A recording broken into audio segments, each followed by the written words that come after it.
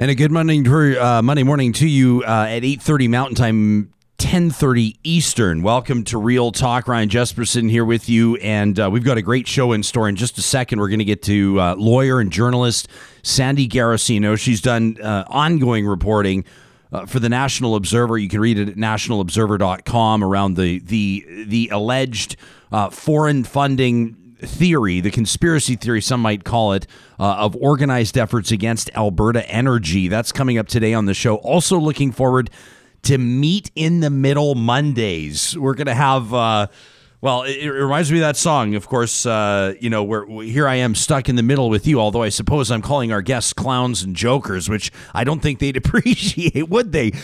Very much looking forward to Janis, Irwin, and Vitor Marciano joining us. I'm going to ask them right out of the gates, do they take issue with being characterized as the left and the right? We're so inclined to label people these days, it seems. Maybe if we were less eager to label people and more eager to pick their brains on subjects that they care about or opinions that they might have, maybe we'd be a little better off. So why Janis and why Vitor? Well, the two of them, they ganged up on me in a fun way on Twitter, but they actually, turns out they feel the same way, which is the opposite of the way that I was thinking maybe I might kind of sort of feel about something when it comes to funding healthcare. And it wasn't necessarily their perspectives that jumped out at me, but it was the fact that they both agreed. And the political parties that they've been inclined to support, at least in past with Vitor, we'll find out where he's at. I know he described himself as a small C conservative, but their political perspective is very different, but their perspective on an issue the same. And I found that to be quite encouraging. I thought, well, in this day and age, the more cooperation, the more, as they might say, across the aisle or bipartisan efforts to solve issues, the better, right? So we're going to get into it with them. We're not going to spend, when they join us in about a half hour's time, we're not going to spend an hour talking about healthcare funding or healthcare premiums. Your eyes would slowly glaze over on this Monday, I know, and you'd say, I'm good on this for like 2 minutes, but 40? So we're gonna see where that conversation goes as it ebbs and it flows, so to speak. And of course, we'll be keeping an eye on our live chat. We'll be keeping an eye on our Real Talk RJ hashtag on Twitter. That's a great way to stay in touch with us, not just during the show while we bring you this live every weekday morning, but even later in the day as you're listening to the podcast or catching up on what you may have missed. You can always hit us up using that hashtag. Carrie Tait joins us to talk about vaccines today, and then Andray Domise will join us. Had to reschedule our Friday conversation. He's been keeping an eye on the whole Wall Street thing, GameStop, trying to make sense of it, so I'm looking forward to that conversation. Of course, you know by now that Bitcoin Well is the presenting sponsor of Real Talk, and each and every morning we mention them right out of the gates.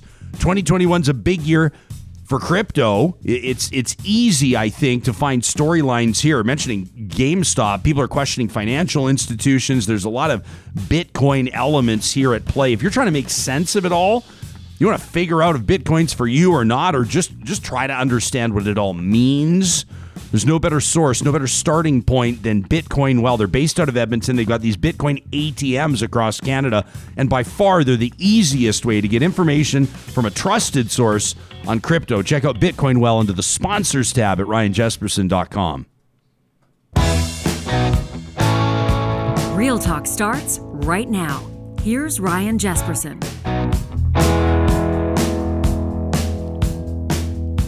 We're also, of course, going to be getting into our Y Station question of the week. We're going to bring you some results on what you had to say about Keystone XL, what you had to say about coal mining, open pit coal mining in the Rocky Mountains. And then we're going to tee up. I'm actually going to go through and answer our question of the week. We're going to do it on camera. If you're watching on YouTube, you'll be able to see why we're excited about this. The team at Y Station has been burning the midnight oil, coming up with a different format this week. It's a bracket format. Like if you're involved at all in sports, if you ever take part in a March Madness pool, for example, we're going to narrow down who Real Talkers think should be named Canada's next Governor General. And this exercise I'm so excited about this. The exercise will carry on through the week. It's going to require a couple of different visits from you. In other words, we're going to need you out of the gates on this Monday or Tuesday to do your first version of the bracket. And then as we get results on that, it'll narrow itself down and ultimately we'll get down to a showdown. So that's one that's going to be coming up at ryanjesperson.com. If you want to answer the question right now, you just go to our website and across the top bar, you'll see it there, question of the week. I'm going to get into that a little later on in the show today. But let's get to our leadoff guest this morning. News broke late Friday, as it often does when any government at any level wants the electorate to miss the story. They want it to fly under the radar. They bury it on a Friday. That's what the Alberta government did, letting Albertans know that the deadline for this inquiry report into anti-Alberta oil campaigns, it's called the Allen Inquiry, was delayed. It was given another extension. That's the third extension now. Sandy Garossino has been covering this story for a long time, as a matter of fact, for the National Observer. She's a lawyer. She's a journalist. And she's a former Crown prosecutor, now writing a national affairs column. Her 2019 analysis of that foreign funding controversy has emerged as a key reference for critics of the Allen Commission. Sandy, welcome to Real Talk, and good morning to you. Thanks for having me on. We always want to recognize as well when a guest is joining us from the Pacific time zone. They've woken up even earlier than the rest of us. Sandy, this extension, I don't want to put words in your mouth, but I'll say, from my perspective, this inquiry was perceived by many people as a bit of a joke out of the gates, with budget extensions, time extensions, multiple ones now. Nothing's happened to change my mind. Where do you stand on it?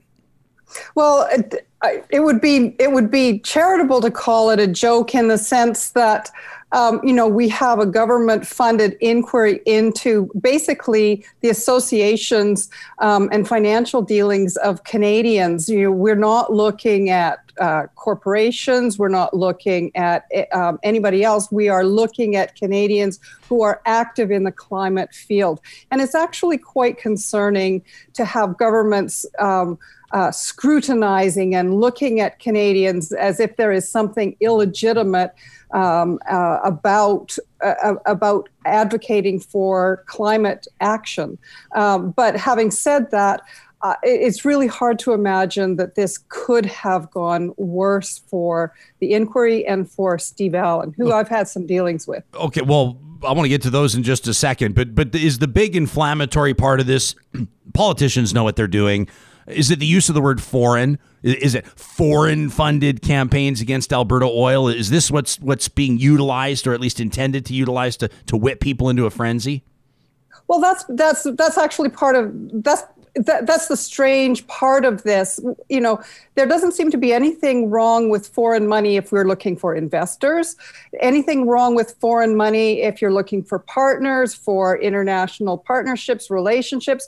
But if you want to be a human rights activist anywhere in the world, and by the way, this is something that conservative and authoritarian governments are cracking down on worldwide, and they are using the foreign tag as a smear against human rights activists and climate activists worldwide. This is not specific to Alberta. This is a worldwide phenomenon. Yeah, I mean, I'd be hard pressed to find the difference, aside from maybe motivation, but the difference between a foreign investment or a foreign donation to Greenpeace or the Tides Foundation, or a foreign investment or a foreign donation to the Fraser Institute or the Canadian Taxpayers Federation. I guess if you're cracking down on one, you better crack down on all, right? Well, just take universities in Alberta.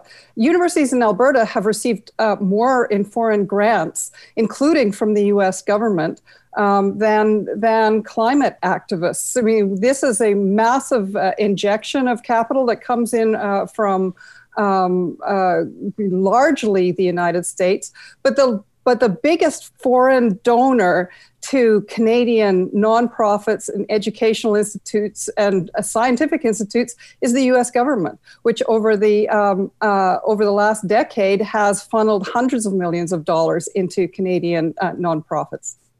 Sandy, let's get into sort of who we're dealing with. You mentioned that you have personal dealings with Steve Allen. Will you take us into the story?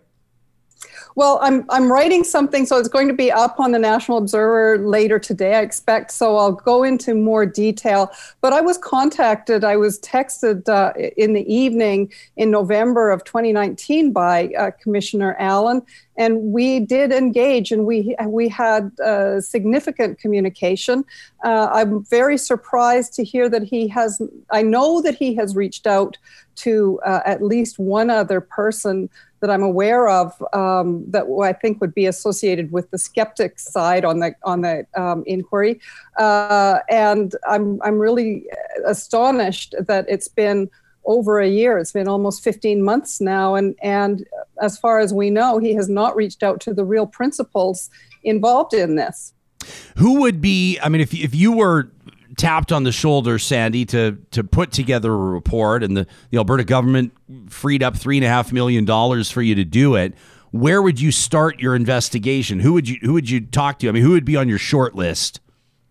Well, the first thing that I would do is I would go to some of the databases that track all of the foundation spending worldwide. There's a phenomenal resource that is available and very inexpensive for a commission to access that lays all of this open. It kind of astonishes me that this is thought to be like all this painstaking research that's gone into this. All of this is easily searchable in a database. You can easily access it. So I would start there, and I would start to compile. I would then look at the broader context, the wider context. How anomalous are any of the donations that we're talking about, or are they very characteristic in the nonprofit and charitable field? And then I would I would start with Sephora Berman, who is the main coordinator of all funding for the tar sands campaign since 2011.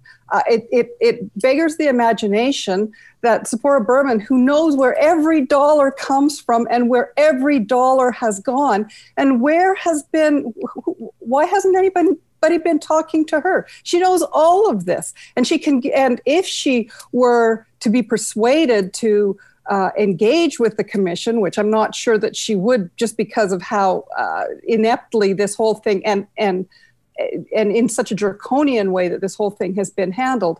But all of this could have been cleared up years ago. You wonder ultimately what the goal is here. Let's say that Mr. Allen, Commissioner Allen, blows the doors off some massive conspiracy theory, and comes up with devastating evidence that's been flying under everybody else's radar, but he's able to dig it up. Then what? But evidence of what exactly? I mean, those of us who who know this field well know that the CRA has been conducting audits for years, from 2012 to I believe it was almost 2017 by the time the Prime Minister Trudeau canceled those audits. These things went on for years and years. I mean, all of this is really about inflaming political rhetoric and attacking people who have a different point of view than the prevailing view of the Alberta government. But I can't imagine that at this point, after years of federal audits, with all of this material in absolutely open and in plain view and easy to access, what the revelation would be. The value to Jason Kenney, the value to the Alberta government actually is for Commissioner Allen not to report, because he's undoubtedly going to come out with "there's nothing here," or perhaps amplify the message of these reports that he has commissioned and paid for from people like this homeschooling professor in the UK, that there's some grand conspiracy to fight climate change, which there is a global international organization of people and organizations trying to stop climate change and save the planet. Yeah, so and that's the point, right? Is you can identify, there are big groups that operate with big budgets whose mandate is to get the world off fossil fuels, transition to sustainable energy. But the fact of the matter is they're not specifically aiming their efforts at Alberta. Is that the general premise? Well, that's what my research has found, that in fact it's less than 1% or roughly 1% of all foundation grants that are addressing climate change that have flowed into the tar sands campaign and into anti-pipeline activity in Canada. Almost all of the foundation spending related to climate change globally is about science, technology, innovation, electrification, all of the things, the transition that has to happen. That's where almost all of the funding has gone. To the extent that it has flowed into organizations, local organizations in countries around the world. And like I say, it's always smeared wherever this happens. But largely this is done not so much to target any individual programs or objectives, but to amplify local voices of climate activists. That is the objective. Sandy, I'm looking here right now. People can check out nationalobserver.com. Your piece back in October, it's been widely referenced. People that are talking about this, a database dismantling of Jason Kenney's foreign funding conspiracy theory. Now, I want to get into this with you. Now, people can obviously read it in its entirety at nationalobserver.com. But what are some of the kind of the key points? Where do we need to begin here? People, typically I'd say at the water cooler, but nobody's hanging out at the water cooler these days. At the virtual water cooler, what are some of the key points people need to keep in mind? Well, number one, Alberta is not being specifically targeted. Alberta is one of many areas where funding, where foundations that are focusing on climate change are spending, but they have not particularly targeted Alberta.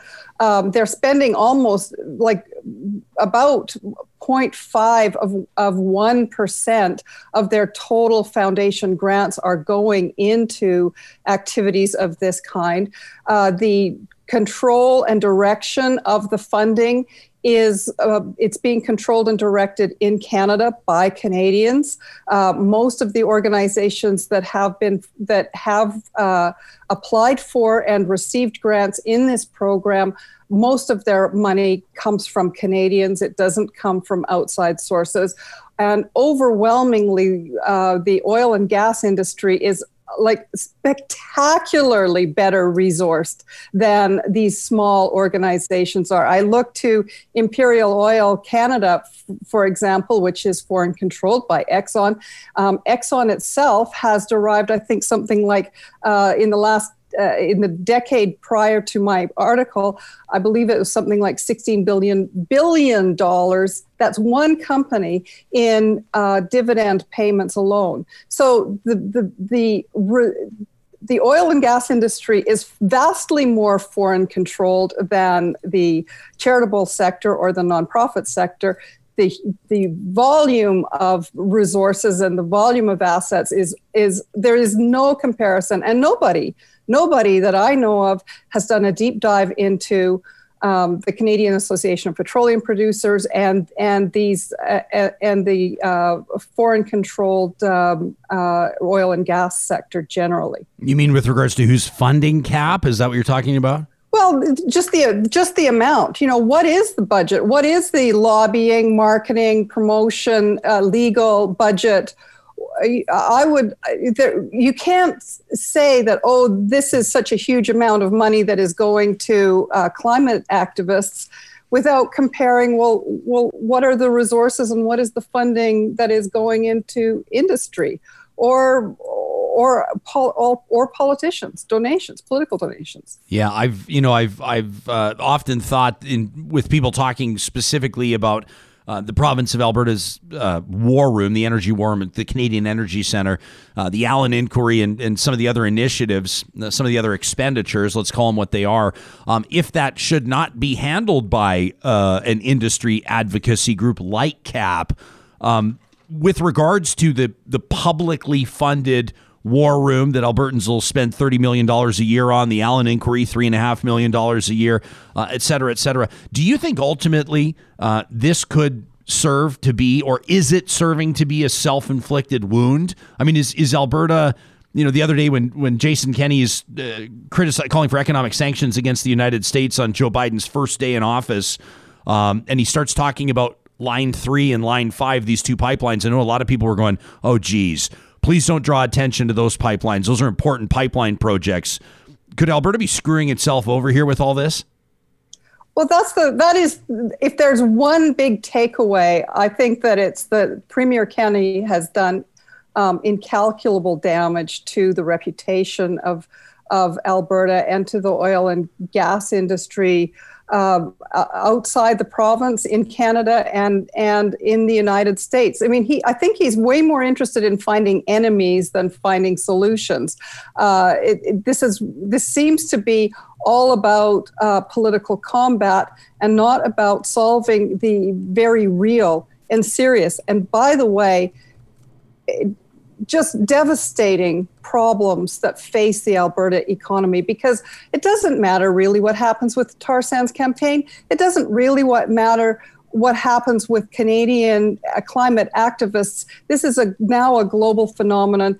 The money is draining out, hemorrhaging out of the resource sector and going into renewable energy projects around the world. And we see that every day. Look at GM just the other day announcing that they will go all to EV. This is a worldwide phenomenon. This is a tsunami that is facing Alberta. So what is the Premier's solution to that? Yeah, that's a wild story, by the way. General Motors announcing essentially that it'll manufacture nothing but electric vehicles by 2035. I mean, that's 14 years from, not to state the obvious, Sandy, that's 14 years from now. I look back 14 years. That's not that long ago.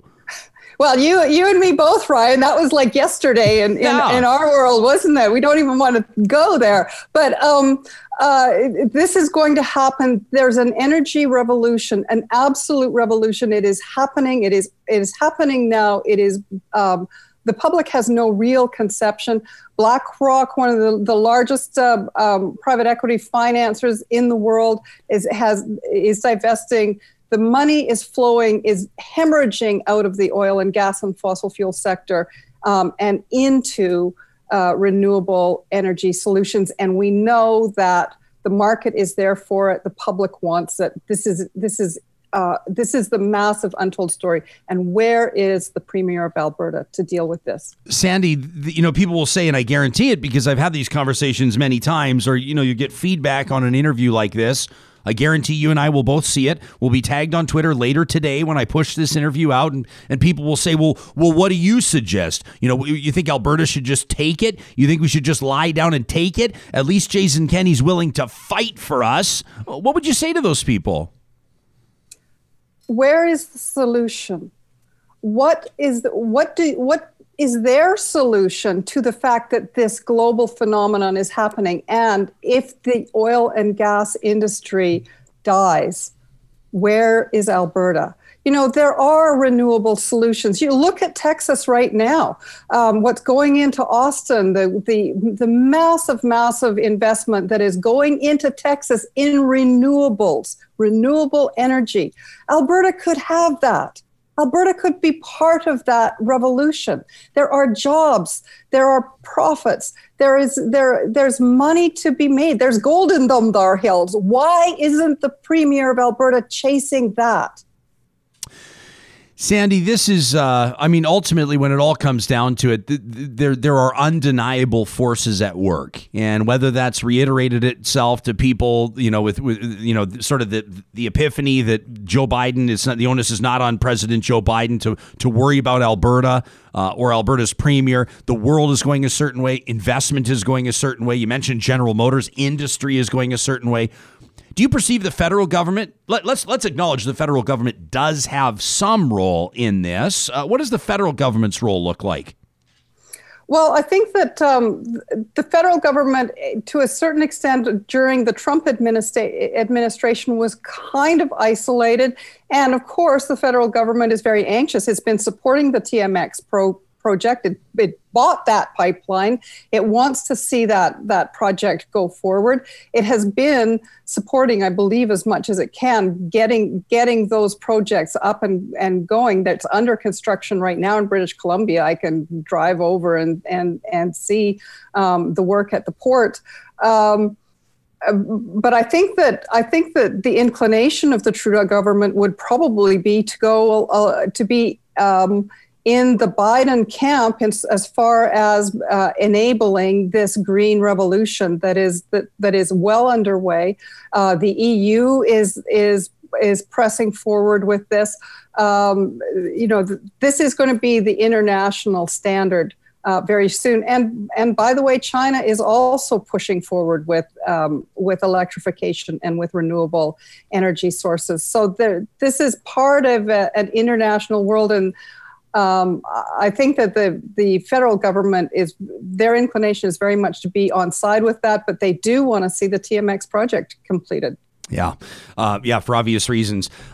Sandy Garossino, a lawyer, former Crown prosecutor, journalist. You can read her work, including, you said you're publishing later today, right? nationalobserver.com.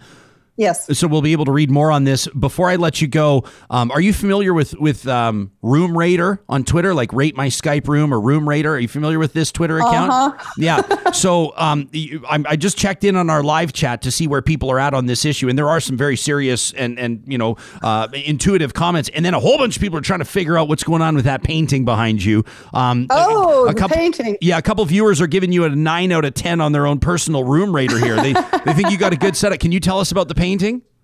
That is so. My husband is of South Asian descent, and we have family in India. And this is a very well-known Indian contemporary artist based out of Delhi. There you go, Sandy Garossino. Thanks so much for your time, your insight today. We appreciate it. Thank you so much. You bet. Again, nationalobserver.com is where you can read Sandy's work. Back in October of 2019, she published. Check this out, Sam. Can we put this up on screen here? This what's on my screen. This is part of her report back from October of 2019. This gives you a sense as well of where Canada fits in here. So they're talking about spending. This is from Candidate. I want to give you the source. So they're talking here. Let me go back here. Since 2009, 100,000 charitable foundations, NGO funders have granted $700 billion to recipient organizations worldwide. This investment, or the fight against, let's say the fight for the planet. We can frame it however we like. But you look at where these investment dollars have gone, almost $3 billion to the United States, over $800 million committed to the EU, $624 million to China, $498 million to India, $51 million to Canada. So that's less than half of what was spent in all of Africa. It's about a third, a little more than a third, Southeast Asia. You get it, a little over a quarter of what was spent in Latin America. So it gives you a good sense of what we're talking about. We'll get to your comments on this. As a matter of fact, some of them now, it's interesting. I'm curious to know where you would take this or where this is landing with you.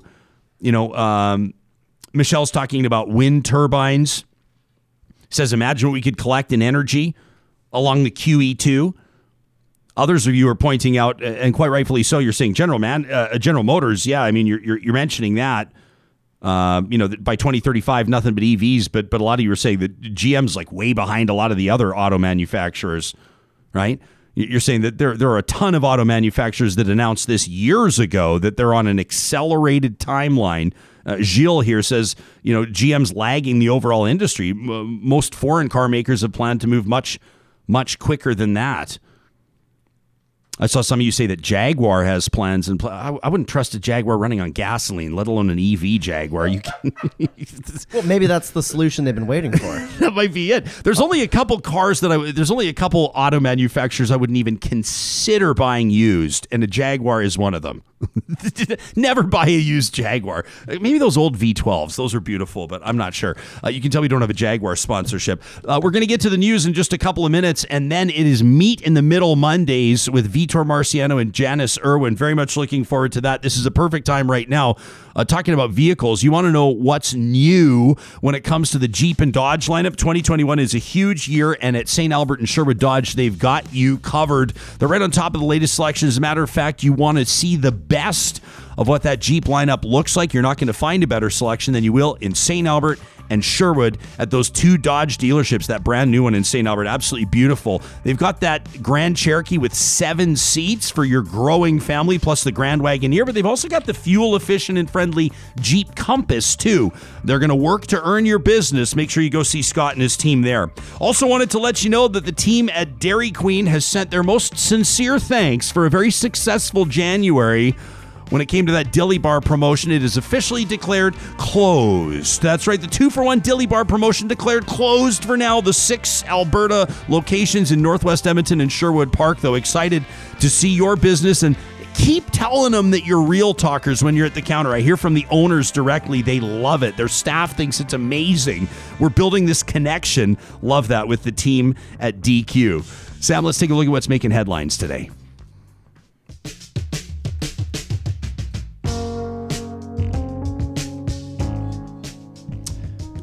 Well, these stories have been popping up across Canada, across the United States as well. Of course, a church just west of Edmonton holding a packed service yesterday morning, Sunday morning, despite being ordered closed after continued violations of provincial COVID-19 rules. We're talking about the Grace Life Church of Edmonton, a few minutes west of the city in Parkland County. RCMP cruisers were there on site yesterday. Parishioners, people attending the services, laughing, driving past the cops, honking their horns. Alberta Health Services inspectors there. About 300 people were there. That's more than the 15% capacity limit. Families walking from the packed parking lot into the church. No masks anywhere. The church is not offering comment to reporters. People have a lot of questions on this. Want to let you know that coming up on Wednesday here on the show, we're excited to welcome Chrissy Stroop, who's done a lot of work here on evangelical communities and pandemic rules, and that's going to be coming up again a Wednesday morning right here on the show, 9 o'clock Pacific, 10 o'clock Mountain Time. You won't want to miss that. Also keeping an eye on a story, the Prime Minister's office, internal emails are surfacing showing that there's been some pretty significant frustration between the PMO and the Public Health Agency of Canada. Now, get ready for more and more of these stories as journalists continue to dig. Issues advisors for the Prime Minister have written to colleagues in public health saying, hey, listen, we're not aware of a lot of the guidelines that are coming down, essential workers, PPE, even advisors for Deputy PM Chrystia Freeland, who was on this show, in emails suggesting that, there's been inadequate consultation with industry. So a peek behind the curtain here on some of the challenges faced by the PMO, by public health, and trying to find synergy there. And stateside, CNN taking a look at those who were arrested and charged after that insurrection, that domestic terror attack on the U.S. Capitol. It turns out that active military personnel and veterans are overrepresented. In fact, when it comes to court proceedings, 21 of the 150 individuals on record, that's almost 15%, are current or former members of the U.S. military. Obviously, cause for concern. You can go to CNN.com for more on that information, on that story. 2 of them arrested in the Army, 2 National Guardsmen, 17 veterans, 6 Army, 8 Marines, 2 in the Navy, 1 in the Air Force. So, interesting bit of data there. Well, this conversation's been brewing for a while. I threw a tweet out there a while ago, simply, toying with the idea, playing with the idea, speculating on what people might find to be an appropriate way to pay for health care in the province. And so I tweeted this out. Someone reached out to me and said, Alberta healthcare, remember when we had to pay for it? And I said, yeah, well, here's my controversial opinion. Bring back Alberta health premiums. I tweeted it at 3:42 p.m. on January 22nd. It was kind of a lazy afternoon. I remember it was a Friday, and Sam's giggling here in the corner because he knows what happened. It was like I threw a jerry can of gasoline on a smoldering fire, and all of a sudden, things went nuts. Yeah, you do that a lot. But this one was unintended. That's my take on that. Is you look at Twitter and you see a little ember burning, and sometimes you're just kind of like, I got this cup of moonshine here that I kind of want to chuck on. Hey, nice reference. A past episode of Real Talk reference. A callback. That's a callback. There you go. We should have 2 points for anybody who can name the specific conversation before. Regardless, people start snapping. If you take it back, Sam, let me show you here the evidence.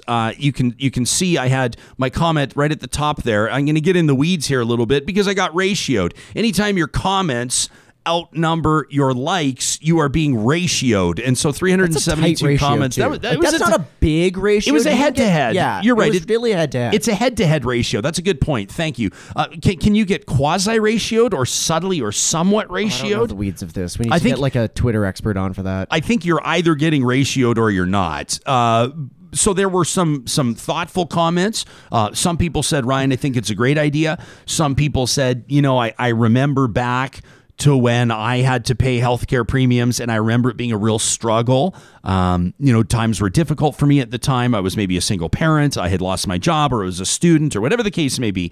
And I have negative recollections of that, and I would encourage you to find another perspective on this. There were those types of comments, and then there were comments like, "Why do you hate poor people and want them to die?" And I kind of went, "Ooh, boy, okay."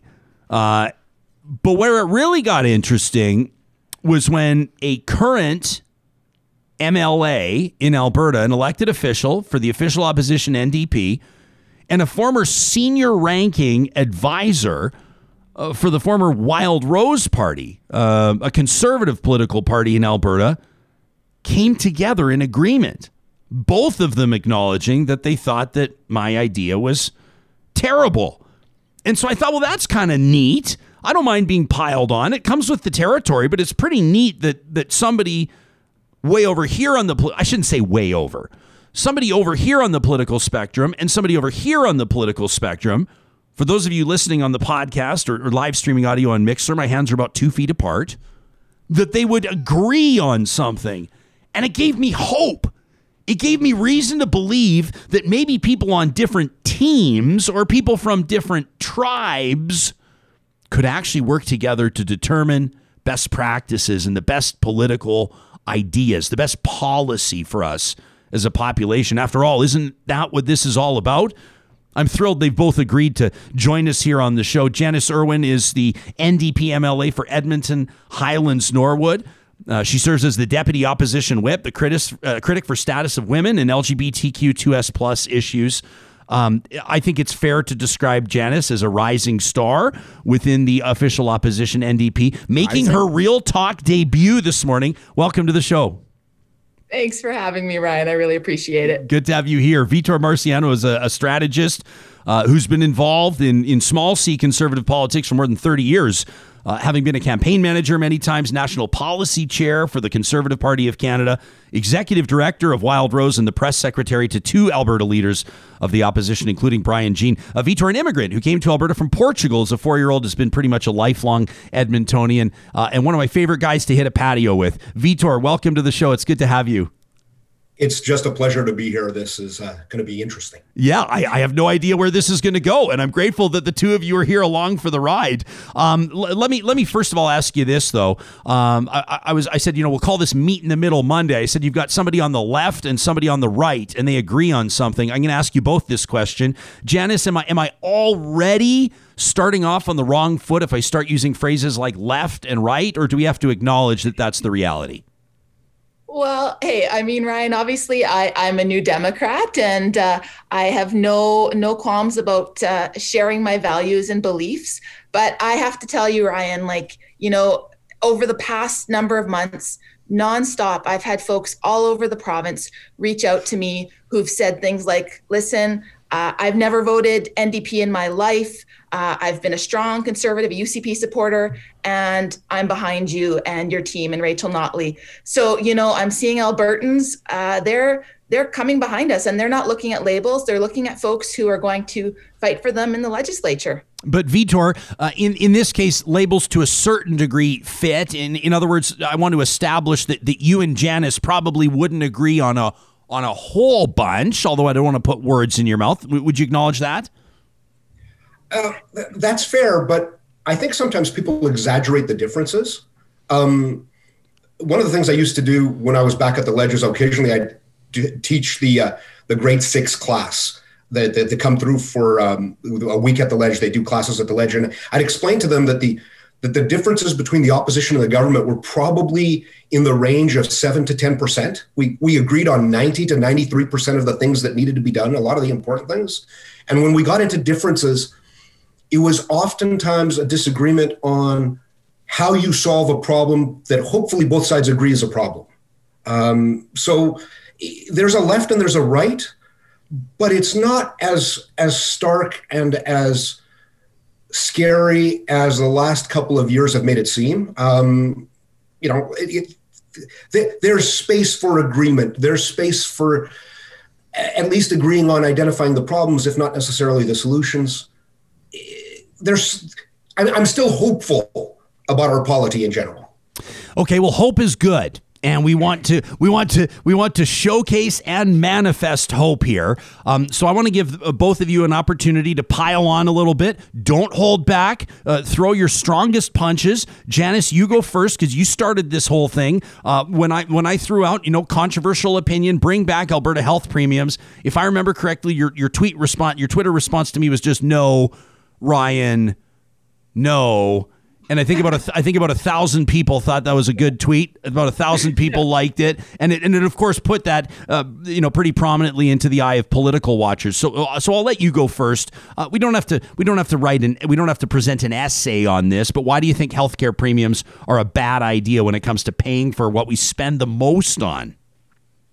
Yeah, great question. And I like that all I had to say was no. And, everybody supported me. I think, Friday afternoon, I wasn't really looking for a Twitter fight either. I just needed to call you out. So thanks for your graciousness on that. But yeah, I mean, I've talked about the fact that I hear from folks all over the province. I represent Edmonton, Highlands, Norwood here, where we have, just a diverse range of people.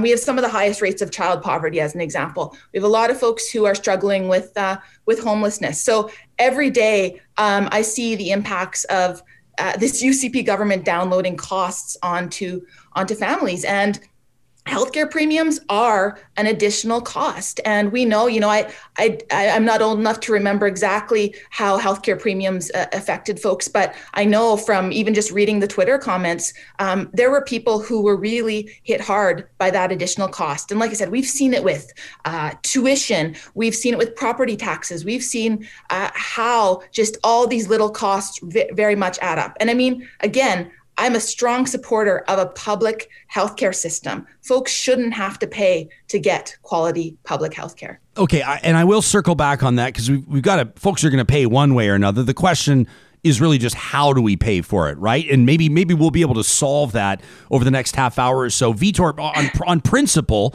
if you were to make your opening statement here, why did you think that my idea was a terrible idea? Because it doesn't tax people evenly, and it's most damaging to the people who are the ones you most want to encourage and help. The way the system was structured, basically everybody who was unionized, everybody who worked for the public sector, everybody who worked for large corporations had an easier time paying that tax. People who were poor or who were lower middle class or who were independent contributors to the economy or worked for small employers, they all had a much harder time paying that tax. So that it wasn't taken off on their source deductions. It wasn't negotiated away in collective bargaining. And the net effect is that you had a tax that really about the only people who paid it were, construction workers, well-paid retail clerks, people working for small business were the only ones that paid for it. Everybody in the government had it looked after. Everybody in unions had it looked after. And if they didn't have it completely looked after, they had it looked after through source deductions. They didn't have to set aside money for that quarterly whopping check to send. And normal, everyday people, the ones you want to think about serving the most as a government, those were the ones who had to sort of figure out how to set aside, $700, $1,000, $1,500. I mean, it got pretty high at the end, every quarter to send a check to the government. And that's just not a well-structured tax system when only certain people are being pinged by it. I do agree with that. On principle, how can you disagree with that? Now, this conversation would be meaningless if we didn't come up with alternative solutions. So Janis, let's come at this from a different angle. I mean, part of your job. Here's the thing. I think a lot of people, and I've been guilty of saying this before too, people will say it's easy to oppose, it's difficult to govern, right? Like it's easy to sit on the opposition bench and say, this is, and both of you have worked in opposition. Vitor has as well. You can sit there and say, this is a terrible idea. They don't know what the hell they're doing. And then voters, on the doorsteps will say to you, or in Zoom meetings will say to you, well, what would you do differently?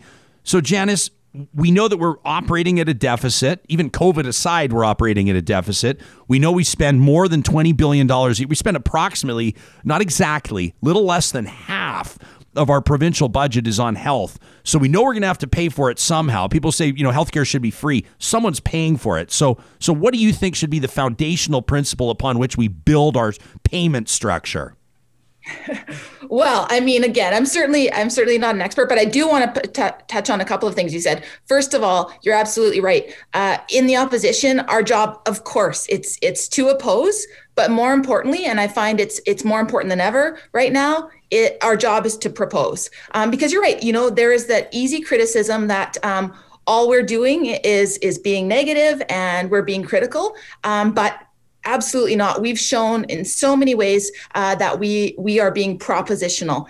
And so on the healthcare piece, Ryan, I wasn't a part of Rachel Notley's government, but I watched from afar with pride about the fact that, she was able to, under Sarah Hoffman as our healthcare minister at the time, they were very much able to maintain services and contain costs while still having a strong public healthcare system. And what are some of the ways they did that?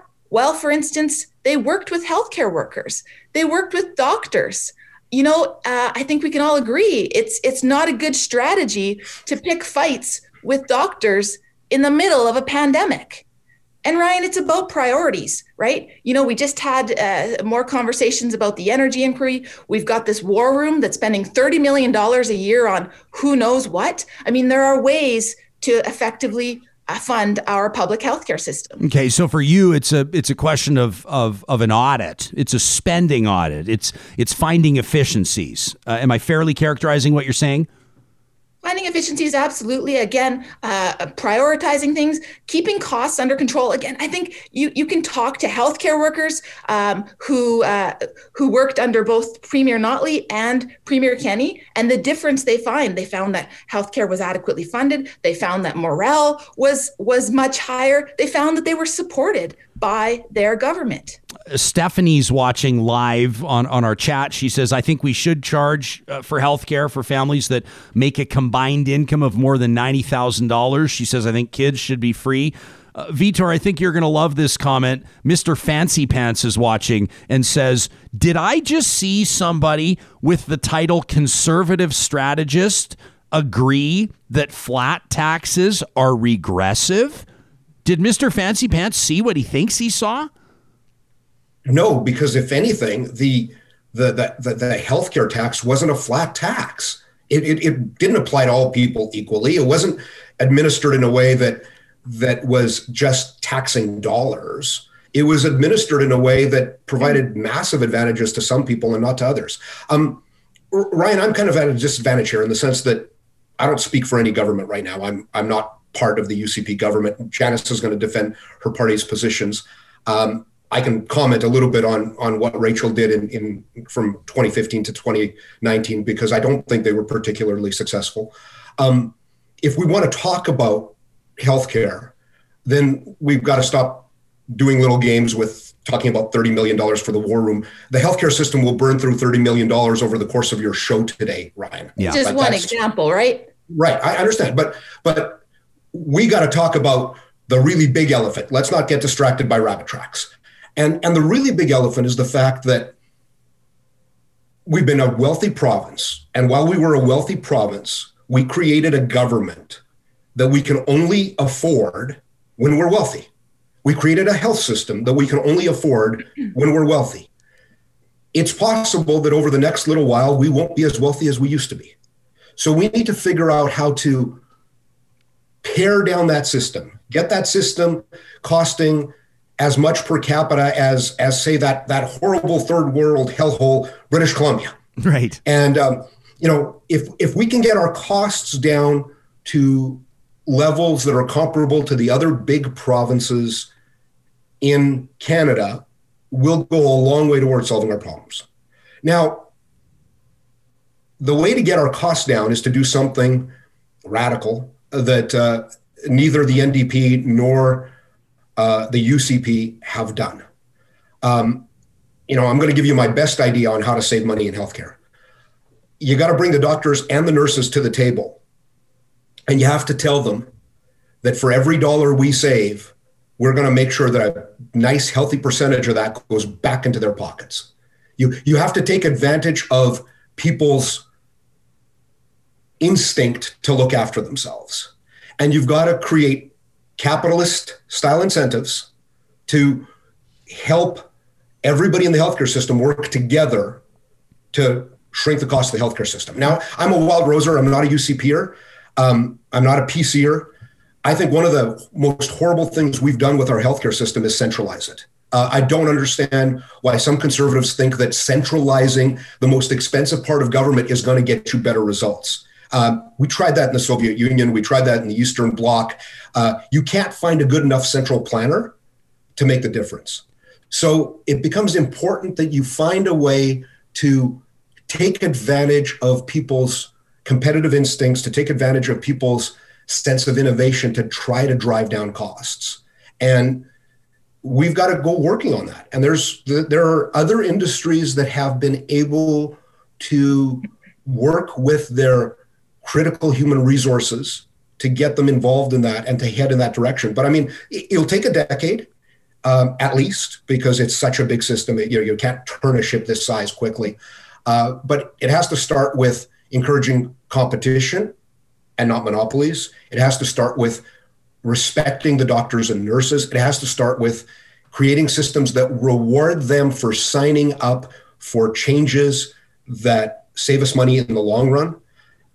There's a lot of things that need to happen. None of these things Janis is going to talk about because she wants to get elected next time. And if I were advising them, if I were giving the NDP advice on getting elected next time, I'd say, don't talk about these complicated, risky things. They'll just scare people. In Canada, we don't talk about changing healthcare policy. Governments that do don't get reelected. Well, and Vitor, let me just say, and I want Janis, I'm going to hand the microphone over for 100%. Absolutely. And Vitor, I'm full of all kinds of great ideas because none of them are actually going to be put into practice, and I don't have to get elected. So I can throw them all out there. I can talk about a sales tax. I think it's a great idea. My trade-off for a sales tax would be a flat income tax. I know that people are going to nail me to the cross for that one. They're not going to like that one at all. Some people are going to come at me hard for just saying nail to the cross. They're going to be ticked off at me for that. I'm going to infuriate everybody by the time this hour is done. But I will say this. I think probably some of Janis's biggest supporters are going to take real issue, Vitor, even with you invoking the word capitalism in conversation on healthcare, right, Janis? That's probably where you want to start. Well, what I would like to do is, Vitor talked about a radical idea, and I'd like to talk about the radical idea of investing in people. I think there are some ways that we can address healthcare costs by actually being more preventative in our approach. And here's an example: harm reduction, supervised consumption sites. I've got my mug right here. Harm reduction saves lives. We've got a UCP government right now that is not investing in people. They're making short-sighted cuts all over the place that are going to truly balloon costs down the road. And that's just one example where if you're not looking after the needs of your most vulnerable folks, those costs are going to catch up to you eventually. And so radical idea, let's start investing in people now. And again, we've seen a pattern from this UCP government where they're not willing to do so. Vitor, this, when it comes to healthcare, you have to be, you've been, here's what I find fascinating. Number one, I love that you're not officially affiliated with a political party right now, because you can take us behind the curtain and you can tell us about the big, bold ideas. I mean, when you were advising, when you were press secretary, senior advisor to leaders in official opposition, what were some of the ideas that were being bandied about? I mean, you talk about, for example, decentralizing healthcare. That would be, was it Stelmach? I'm trying to remember who created the Super Bowl. I can't remember who it was, but it was Klein who created 17 of them. Yeah. And then Stelmach brought it back, right? No, then they headed to 9 and then they headed to 1. Yeah. So if you're all incentives. Okay. So, but you have to be willing to go with the nuclear option here. Totally. So you turn to AHS and say, congratulations, AHS, you're purchasing and legal. And we're going back to regional boards. And hello, regional boards, be innovative. Stop looking at patients as a cost center. Look at them as an opportunity, because we're going to pay you on per patient services. Become efficient at it, because we're going to tell you that, wait a second, your cataracts cost too much. So let me give you an example from 2010. It might not be valid anymore because the circumstances and the billing have changed. In 2010 in Alberta, Calgary and Edmonton used to do cataracts differently. All cataract surgeries in Edmonton were done completely in the public system, and they cost about $1,000 an eye. In Calgary, they were done completely by private contractors, and they cost about $500 an eye.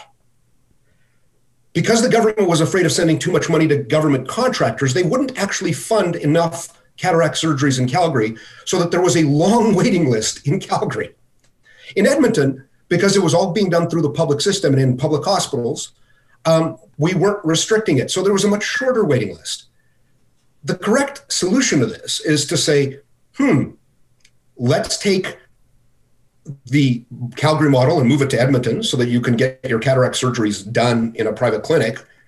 Let's pay less and take the money that we save and pay for more cataract surgeries in Calgary so that we could get a higher number of cataract surgeries across the entire province. These are things that sort of needed to be done, that, but that's an example of it. You need to encourage competition between the regions. You need to encourage competitions between the CEOs of the different health boards. Back when we had 9 health boards, the most innovative health board in Alberta was Chinook. It was Lethbridge. They were doing more with less money than any other health board. What happened to them? They got rolled into AHS and boom. Yeah, but I'm looking at, and this is apples and oranges, and Janis, I'm being completely unfair to you, let's be honest, because you're probably going to have, I wonder if you've got Notley's team just behind the camera right now holding up whiteboards saying you can go here, that is a no-fly zone, do not say this, do not comment on this, but because I want to be very clear, you're not speaking here on behalf of the official opposition unless you state that you are, correct? And I'm not, like, Ryan, I love, you had those experts on coal on the other day, and you said, like, listen, explain it to me at a grade 6 level. I'm one of those people where if I like, clearly Vitor, I'm not going to dispute that he knows a whole lot more about some of the past intricacies of the healthcare system. So, I'm not gonna weigh in, and I'm gonna take his advice too, and say, take his strategist advice and not be too vocal on this issue. But I'm glad we're having the conversation.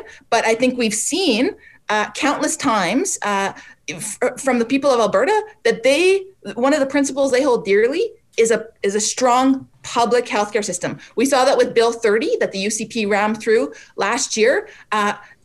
Countless letters, emails, calls to my office saying, keep fighting for public healthcare, Janis. Your team is doing amazing. We believe in a strong public healthcare system. So this conversation, yeah, we can have it, but I'm telling you, Albertans are telling us that yes, they want us to contain costs. They want us to maintain services, but they want that to be through a public healthcare system. Yeah, for sure. And then there are also different interpretations of what that means. I wanted to throw something back in front of the two of you, and I will in a second, but I want to say this. Vitor's got this idea of, Vitor, I don't know if you specifically said 9 boards again, but decentralizing healthcare. And then I look at some of the moves, and again, apples and oranges, but some of the conversation, some of the negotiation even, I would imagine, behind the scenes around, for example, post-secondary institutions and their boards. There's talk of a so-called super board for post-secondary. Vitor, you think it might be difficult to move it back, to break down a centralized system? And I mean, people would perceive that, don't you think, to be a whole bunch more spending?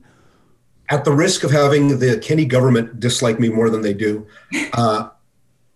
their instinct to centralize, their instinct to say, we need to group things together bigger and move it all under one smaller set of bureaucrats, higher quality central planners will get us a better result is a mistake. Honest to goodness, it's a mistake. The correct approach is to say, we're going to attach the dollars to the patient. We're going to attach the dollars to the student. We're going to let them choose. And we're going to turn to the sellers and say, yeah, that price is too high. So-and-so does it better. So you need to pull up your socks.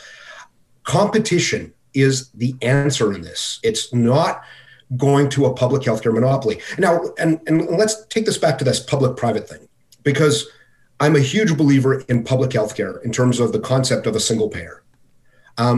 I think we run some risks in Alberta heading down the path of multiple payers and allowing people to have private insurance, because we're going to end up with a system that doesn't treat rural and remote Alberta the same way it treats the cities. There's, heading towards a more US style or a more European style healthcare system is dangerous. But Janis and the NDP are disingenuous when they talk about public versus private. About 35% of our healthcare system is private already. Every single one of your family doctors is a small businessman running a corporation, hoping to make a profit out of the money that they get from the government for looking after you. Our hospitals are largely fully public, though we're starting to experiment with having private delivery in the hospital side. Private delivery of services in a single payer system is probably the best answer for getting a mix of high quality healthcare and good results, without heading down the path of American healthcare. And having said that, 35% of American healthcare is fully public. More than 35% of US healthcare dollars are spent with Medicare and Medicaid, and they're paid for by the US government. So they're not nearly as private as we think we are. They're 35% public, we're 35% private. So the public-private divide is not what people think it is. But let me take one further step back. If we want to fix this system, if we want to deal with the fact that it's $23 billion and climbing, and I think it will be much higher after COVID. Yeah. And I think it will be much higher after a COVID system where we've become addicted to doing PCR tests to find diseases, because I got warnings for you. 2024, we'll be all out there doing PCR to confirm every single case of the flu, even though we never used to do that before. And the deaths will look scary and the world will change. If we're going to head into that system, we need to get a grip really fast on costs. Janis talked earlier about investing in people. Well, the truth of the matter is that to make the system work, you have to invest in people to get them to do the right things. But you can do that in a whole bunch of ways that fix the system, probably employ more people, probably not the same mix of people that we have today. You'll probably get cooperation if you invest properly from doctors in moving to a system where most of us only see a doctor when we really need to, because the rest of the time we see a nurse practitioner or a physician assistant. And doctors become heads of groups of people that look after patients that cost a lot less money than the current system. All of these things are radical changes from the model that we're used to having. And we almost need to go back to the early 60s when Medicare showed up, and it was a radical change to the healthcare that people had before. No government's going to say that. Janis, if she wants to get elected, shouldn't talk about that. The UCP, if they want to get reelected, probably shouldn't talk about that. But if we actually want to solve the problem, we've got to talk about fundamentally changing the system, because we have created a system that is so big we can't afford it anymore. Janis, one of the things that really jumped out at me in the almost 400 comments on my tweet and the conversation that, quite frankly, you and Vitor got going, was that people do seem to have, at least in a very small and unscientific sample size, people that were commenting seemed to be open to, as a matter of fact, there almost seemed to be an onus being placed on legislators to consider blowing up, like what Vitor's talking about, blowing up our models of taxation, of healthcare delivery. People want to see, and that's a Herculean task, obviously. Is that the type of thing that's unrealistic for elected officials? Where do you, does your mind work that way? Do you start thinking, I hate people say think outside the box because that's in the box, but you know what I'm saying? Does your mind work that way? I'm all about really looking for solutions and being creative in our approach. But the reality is, I'm elected to represent my constituents and to listen to Albertans. And I'm telling you, I'm hearing from them all the time that they don't want American style healthcare. Absolutely, they want us to ensure that spending is under control. But again, there are these fundamental values that I'm hearing from folks that they hold dearly. And we want stability in the healthcare system, and we want we need to get through this pandemic, right? We need to support Albertans, and unfortunately, this UCP government is not doing a good job of that. So right now, that's our focus, Ryan, is to propose solutions, try to address the inadequacies in the healthcare system, try to reason with the premier and the health minister who have shown that Albertans aren't their priority, and they've shown that throughout the pandemic. Okay, so Vitor pointed out that for example, family physicians, GPs, are small business persons. That's a fact, and I that was reiterated to me as I watched my dad run his practice for more than 40 years, and my mom managed the practice, and I know all about that. I've seen it in action. Let me ask you this, and I'm sure that both of you, because we found common ground here. By the way, Peter's watching this morning. I'm watching our hashtag Real Talk RJ. Peter says, this might be the best conversation so far on Real Talk, period. He says, meet in the middle Mondays might actually make me like Mondays. He says we need to make this a recurring thing. So Vitor and Janis, you're making somebody like Mondays. So there you go. I wonder if you'll see differently on this. I suspect you might. Let's say, Vitor, that I, and I'm not sure I completely disagree with this. I'm not being devil's advocate here.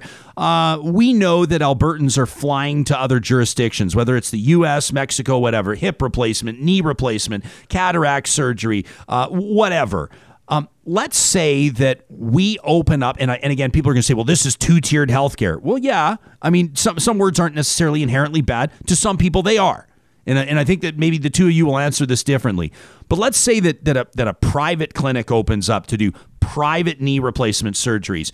But the way that they're priced, that knee surgery is covered, and then they also pay back in. That surgeon pays back into the system. In a sense, the private surgery clears a spot in the queue, right? Somebody else waiting for surgery doesn't have to wait as long. And two, it eases some of the financial burden. In other words, it helps carry the load. Vitor, could you get on board? Obviously, I'm describing it at a very surface level, but could you get on board with something like that?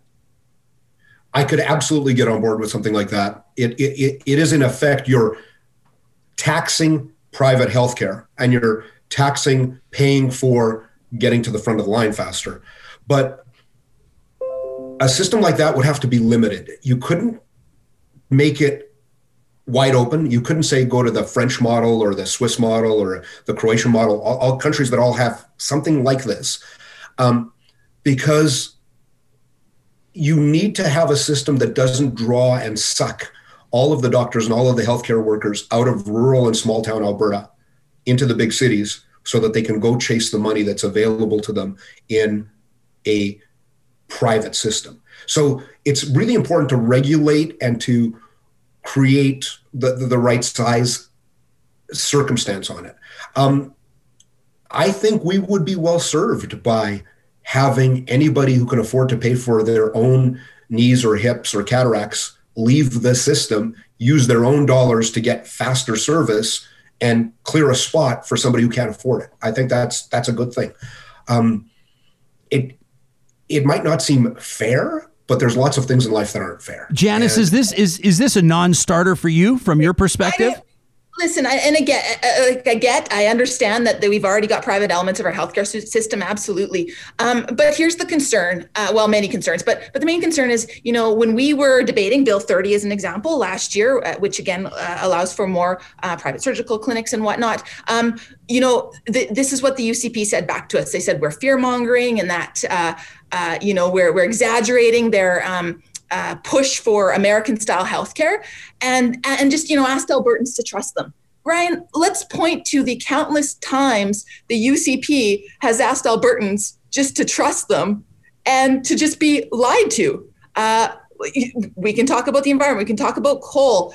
We can talk about education and curriculum, which I'd love to talk about because that's my background, right? I mean, there's countless examples where we've been told to just trust them. And so it's a slippery slope. It's concerning. Let's continue to focus, me and the opposition, the NDP, let's continue to focus on our constituents, on fighting for them, and absolutely ensuring that we have a strong public healthcare system for all. Janis, you've touched on something so important, which is that any transformative change requires a government needs to have a minimum level of trust. I think you probably both agree on this, but Janis, I tweeted about it. I'm on the red. People don't trust Jason Kenney. I mean, the least controversial thing I've said all morning is that people don't trust Jason Kenney anymore. I mean, some people would argue that Jason Kenney's lost the moral authority to govern.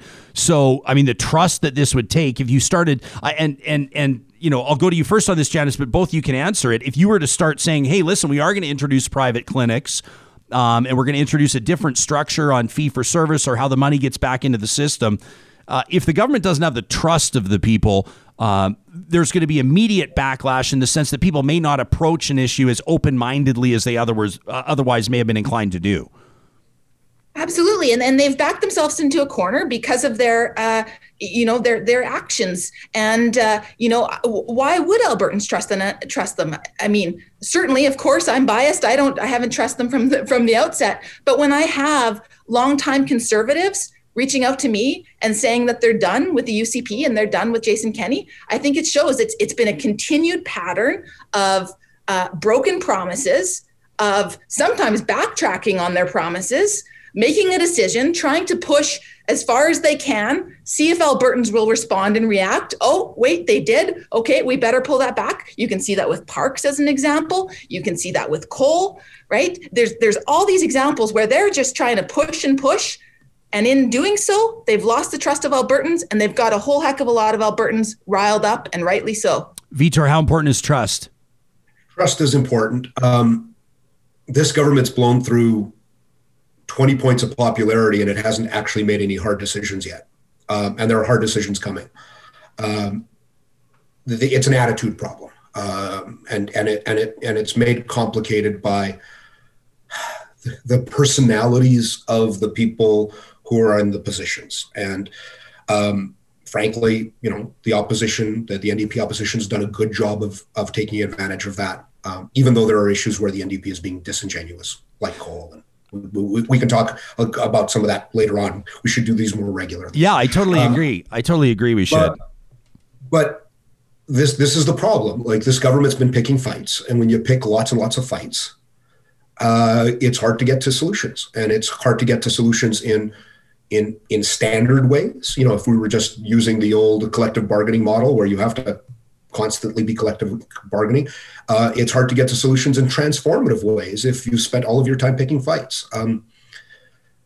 I want to touch on something here. This is throw a bit of a curveball. Janis, I'm going to put you in a tough spot. This is going to be a weird question, weirder than probably any other question you've ever gotten in an interview. There's a viewer by the name of Megan, and I really appreciate her checking in, but I can't ignore she's lambasting me on the live chat. She's now lambasting me on Twitter. She's on all the platforms coming at me hard. She's disappointed in the moderating. She says, I'm not valuing your time. She says it would be nice to be able to have Janis be able to showcase her perspective as evenly.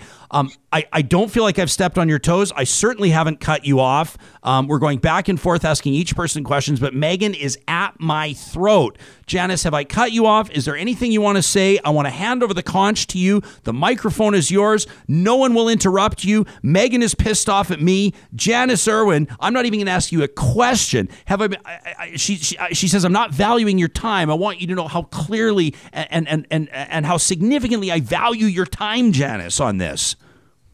Hey, thank you, Megan. I swear I don't know Megan, and I didn't put her up to that. You're not Megan? That's not your alias? Okay. No, and I'm not even looking at the chat or anything. I'm trying to be focused on this this conversation. So no, I appreciate it. And Ryan, listen, one of the things that I find is a total privilege of being an MLA is using my platform to amplify others' voices, right? I can amplify voices in the legislature, and I can also do it on social media. And I very much respect the fact that you do the same with your platform. Those 3 kids you had, young people you had on the other day, racialized folks who were talking about leaving the province. I mean, these are the types of things that we should all be doing. We should be amplifying those voices that aren't being heard, those folks who might be marginalized. And so, no, I appreciate you. If I wanted to butt in and cut off Vitor, I would have done so, and I will still if we have time. Good. And I'd love to actually, as a matter of fact, I would love for this to be a thing. This can be, this sort of meet in the middle Mondays thing is pretty beautiful. I know that both of you had commitments, so we agreed to let you go at 9:45, which gives us 2 minutes here now. So for now, we didn't even get to the million other things we said we were going to get to. I said to Janis, I sent you a private note that I'll now make public. I said, I want to talk to your rising star status in the party. And I said, Vitor has advised and managed rising political stars. And so we could get his insight on that. But what I'd like to close on is just the observation that none of us tore our hair out. It'd especially be a shame, Janis, if you did. That quaff, Vitor and I can both agree. You put us to shame. But here we are having a reasonable, respectful conversation, and we see so much evidence. I mean, the extreme example would be in D.C. on January 6th. But we see so much evidence that may lead, or let me say circumstantial evidence, that may lead us to believe that these types of conversations, this meeting in the middle, isn't possible. What does even a conversation like this do to you, Janis? Well, hey, first of all, I just have to point out the rising star piece. I that's kind of you, but honestly, I have an incredible team of colleagues around me. Our leader, Rachel Notley, is just well, of course you have to say this. Of course you have to say that. It's true, though. It really is, and I'm so honored every day to serve in this capacity. But I think it's great that we can have these conversations. I do talk to people every day who may not support us, who may not have supported us in the past, and we have to have these conversations. Absolutely, it's an important dialogue to engage in. But that being said, there are certain things I can't meet in the middle on. As an example, racism. I'm never going to equivocate on racism or homophobia, right? I mean, so it's certainly we have to talk about the issue that's at hand. But you're right. I mean, we've seen increased polarization. We've seen increased hate and violence, and I want to counter that every day. And if I can, as a legislator, if I can, use my words and use my platform to stop that, absolutely. That's a really powerful thing that we can be doing. And there's a lot of work ahead. I'm not in denial about the issues that we're facing as a province and as a country. Janis, while I ask Vitor for his closing remarks, so to speak, we'll take you off camera so you can go get oregano, because if oregano does not appear on camera, real talkers are going to lose their damn minds. So would you be able to go grab oregano for a second? And he was hoping you'd ask. Yeah, one moment. Vitor, this is not a cannabis reference or anything else. Her cat is named Oregano. But what did this exercise do to you, if anything, Vitor? Well, one, I know who oregano is now, and that makes some things make sense. These are great exercises. And Janis is a rising star. She did a good job of staying on her talking points, not getting sucked into the controversial details, talking about what matters on this stuff. Having more conversations about what's facing our politics is worthwhile. Having more long-form conversations is worthwhile. Creating a space where people who are future decision makers or current decision makers can muse safely is worthwhile. We've gotten rid of those things over time, and it's a problem. And it ends up resulting in a politics that's all about clash. And if you had asked, Janis and I to come on, a few years ago, back when I was representing somebody, we would have done lots of clash, and it would have been entertaining radio. It's not as meaningful in the long run as having discussions where you explore the the elements of the differences. And like I started off at the very beginning, the differences between where we are 7 to 10%. That means we're 90% similar. And that's a lot of good, positive hope for getting things done in the future. Vitor, I'm looking forward to, I want to, okay, first of all, but no one's going to be able to focus on anything else we say. Let's just meet oregano here. So Janis, this is like the star of your Twitter and Instagram. Tell us who this is. He really has taken over. Like many folks, the pandemic hit, and I live alone, and I saw many friends getting cats and dogs. Unfortunately, I don't have the capacity to take on a dog, and so Second Chance Animal Rescue Society had this fellow Oregano at top of their website, and they said that he was cuddly and friendly, and I thought, I'm in 100%. So big shout out to rescue animals if you can. Now he's running away. Please support those agencies, those organizations that are doing such great work, because truly he's brought some joy to my life. I love Absolutely. it. And Scars is such a great cause, such a worthy cause, as you mentioned. That's Janis, Irwin, Vitor, Marciano, two personal friends of mine, different political perspectives. Here we are meeting in the middle on a Monday. Vitor, we'll talk again about the journey of conservatism in Alberta some other time. I know both of you have to go. Thank you for this. Thanks for making time for us. Thanks, Ryan. Encourage you at home. Those of you that are listening on the podcast later in the day, watching live on YouTube right now, give both of them a follow. I think you can see probably why I've got a ton of respect for both of those individuals. I'm just touching down on the chat right now, and then Megan's kind of like a bunch of people are celebrating what I'm not up to speed. I haven't read the whole thing. Let me be clear. Megan says, "Oh, I got yelled at." No, Megan. Like I don't know what you're like if you're into. Why am I immediately going to booze? I'm going to booze because I haven't told Sam this, but it's the end of dry January. But I haven't told you this. Yeah, you made it. Well, here's the thing. Oh. Here's the thing. I've decided to roll it into dry February. Oh, really? Yeah. See, this is bold, dude. Sam's disappointed because this is terrible. It's devastating news for the Real Talk beer fridge, which is just... I'm not disappointed. I mean, like, it means that I'm the only one drinking out of the beer fridge. It does. And it makes me feel very self-conscious about the amount that I've been depleting this shared resource. Drain it. But I'm into I'm going to do dry February now. So back to Megan. I said I don't know why I go straight to the booze. It's because I got booze on my mind. Maybe Megan's a teetotaler, which is great. But I was going to say, Megan, I would shake you a martini. I would mix you a margarita. I would pour you a beer, and we would chat and laugh and have a great time. I want to be very clear. I'm just acknowledging it's real talk. The whole show is real talk. So if someone's ripping me for the style of interview, I want to put that publicly. I'm not the type of host that wants to ignore that, kind of like hide to get Sam to delete the comment. Oh, somebody thinks I'm doing a lousy job of moderating. Let's talk about the elephants in the room. Let's shine light in the corners. Let's talk. Somebody thinks that the interview lacks equitable coverage. You feel like Vitor's doing too much talking. Janis isn't doing enough talking. She's being denied an opportunity. What do I want to do? I'm the type of interviewer that says, I want to say, hey, some people here feel like you're being denied an opportunity to say what you want to say. The microphone's yours. That's the style of interview. That's the type of interview I want to watch.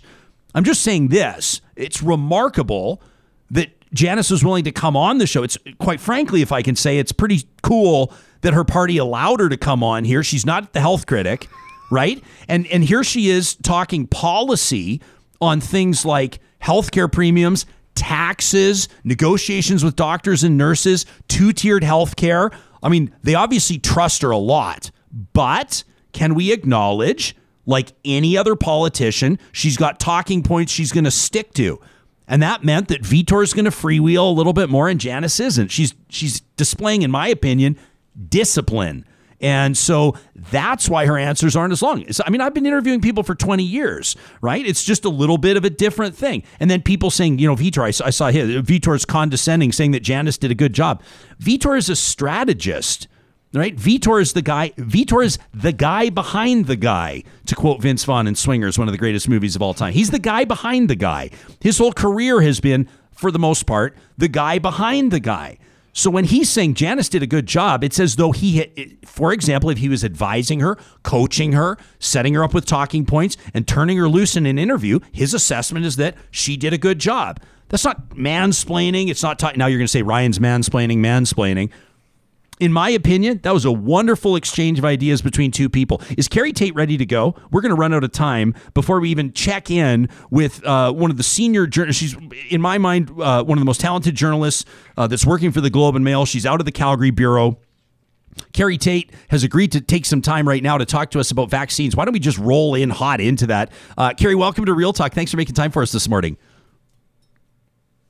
I think we got you on mute here. It means I get to use the sign here, which I've been looking forward to using this sign, but I think we got you now. There we go. There we go. Good morning. Happy Monday. How are you doing?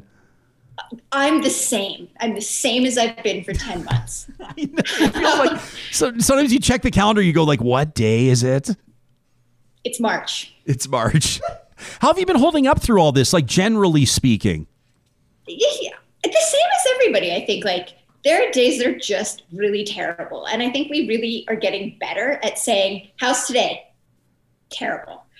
Rather than going, oh, it's really good. Good. Yeah, I'm busy. How are you? Yeah. I think we're really getting better at just admitting that this kind of sucks. And that's okay. Yeah. And you know what? I think that it's for a lot of people, the vaccine has been that thing that we've been looking ahead to, right? Like once we get the vaccine, then everything's going to be okay. Now, you've been covering the story. You've been following the story. Is it proving to be the impact that people had hoped it would be, or is it way too early to say? I think my pessimism has really paid off for me, is that I didn't think we would have a vaccine this quickly. And so I'm not that disappointed yet with this, where people are jumping off cliffs on, it's been such a slow rollout. That country has more vaccine shots than we do. I'm still on the like, oh my God, science got us a vaccine. This is amazing. So it is the one thing I think that kind of has changed, and it is the game changer in what will allow us to do more outside of our own homes and outside of your own little bubble. But it won't be this magic, everything goes, you get the shot one day, the next day you go back to normal. It has to be all of the people around you, and then all of the people around all of us, the whole world, before we're kind of in this idea of what we want to be normal. You're still going to have to wear a mask. You're still going to have to do all of that. So in my pessimism, I'm already freaking out about the fights we're going to have when more of us have vaccine. That's a great point. How would you care? Like there are so many angles to take on this, and I want to talk to you about the dynamic between provincial governments and the federal government. Jason Kenney's been prominently critical, as has Health Minister Tyler Shandro. Premier Doug Ford with his firecracker up the yin yang comments. I mean, just obviously political theater for sure, but placing pressure on the federal government. But with regards to the federal government in its negotiations with the pharmaceutical companies, Canada's lagging behind on some of the rates of inoculation, and people will say, well, there's a lot that goes into this. How do you assess the job that the federal government's done?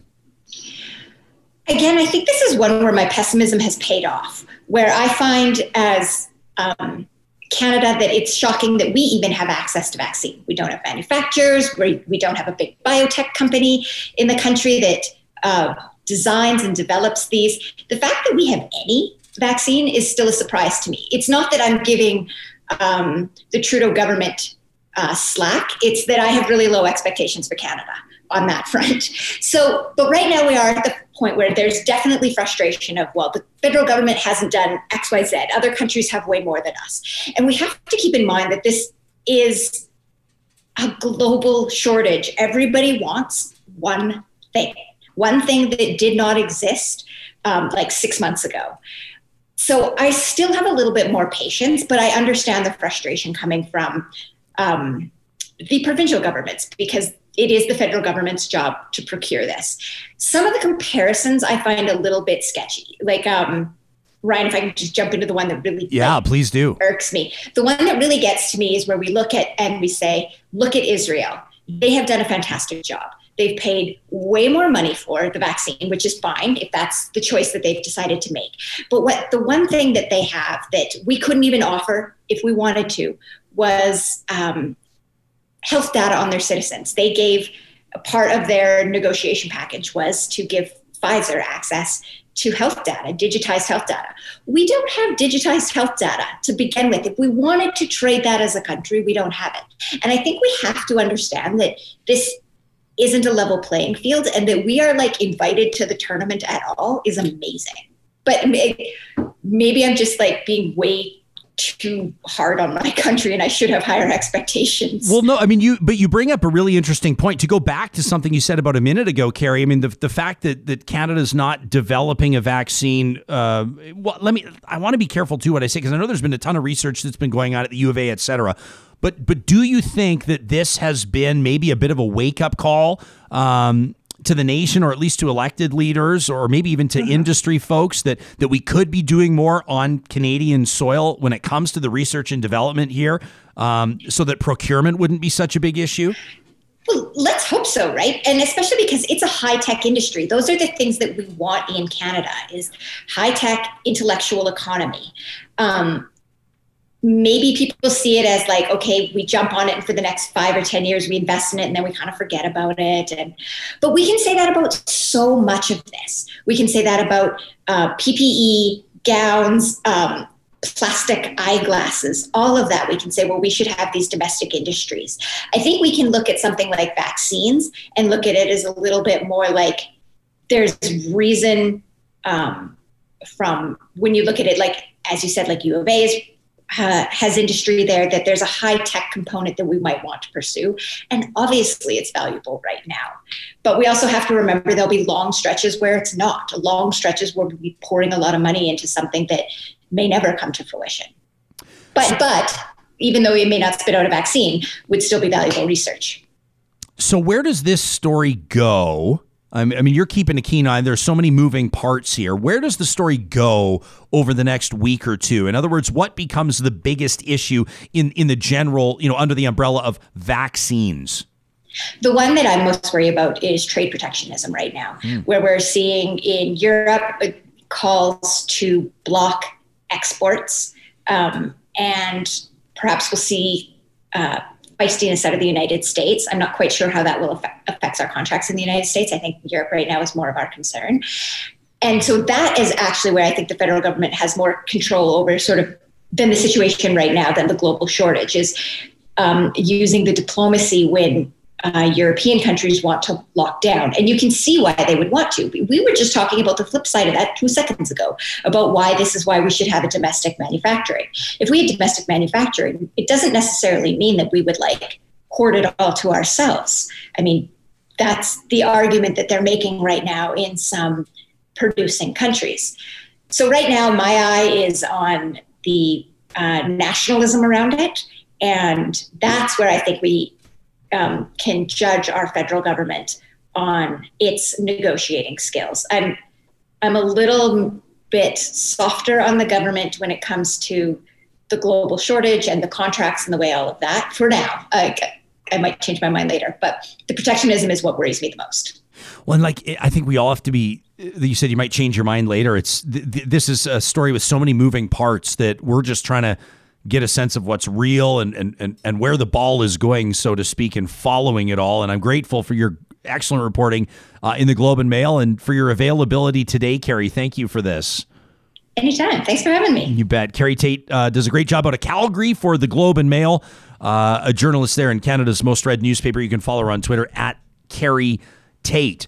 Now's a good time to remind you that our Real Talk builders are the ones that allow us to keep the pedal to the metal on stories like this, coming to you live every single morning. And that includes the team at Local Waste. You might sort of find yourself pigeonholing a company and what they do based on their description, but Local Waste, they've got a whole bunch of different angles on how they can help you with your waste management dilemma. They've been helping people find custom solutions. That's part of being a local owned and operated business. Locally owned for more than a quarter century is Local Waste. And whether it's a small mom and pop type setup that you've got or a big supermarket, they want to work with you to earn your business, so much so that they're putting their phone number out there. Chris and Lauren want to talk trash with you to 780-242-9746. More emails and even a couple tweets over the weekend with photos of you. Those of you that joined up at cleanairclub.ca, you said, one guy just said, He used the tagline. He says, I just want to save money, breathe easy. And he just sent me a photo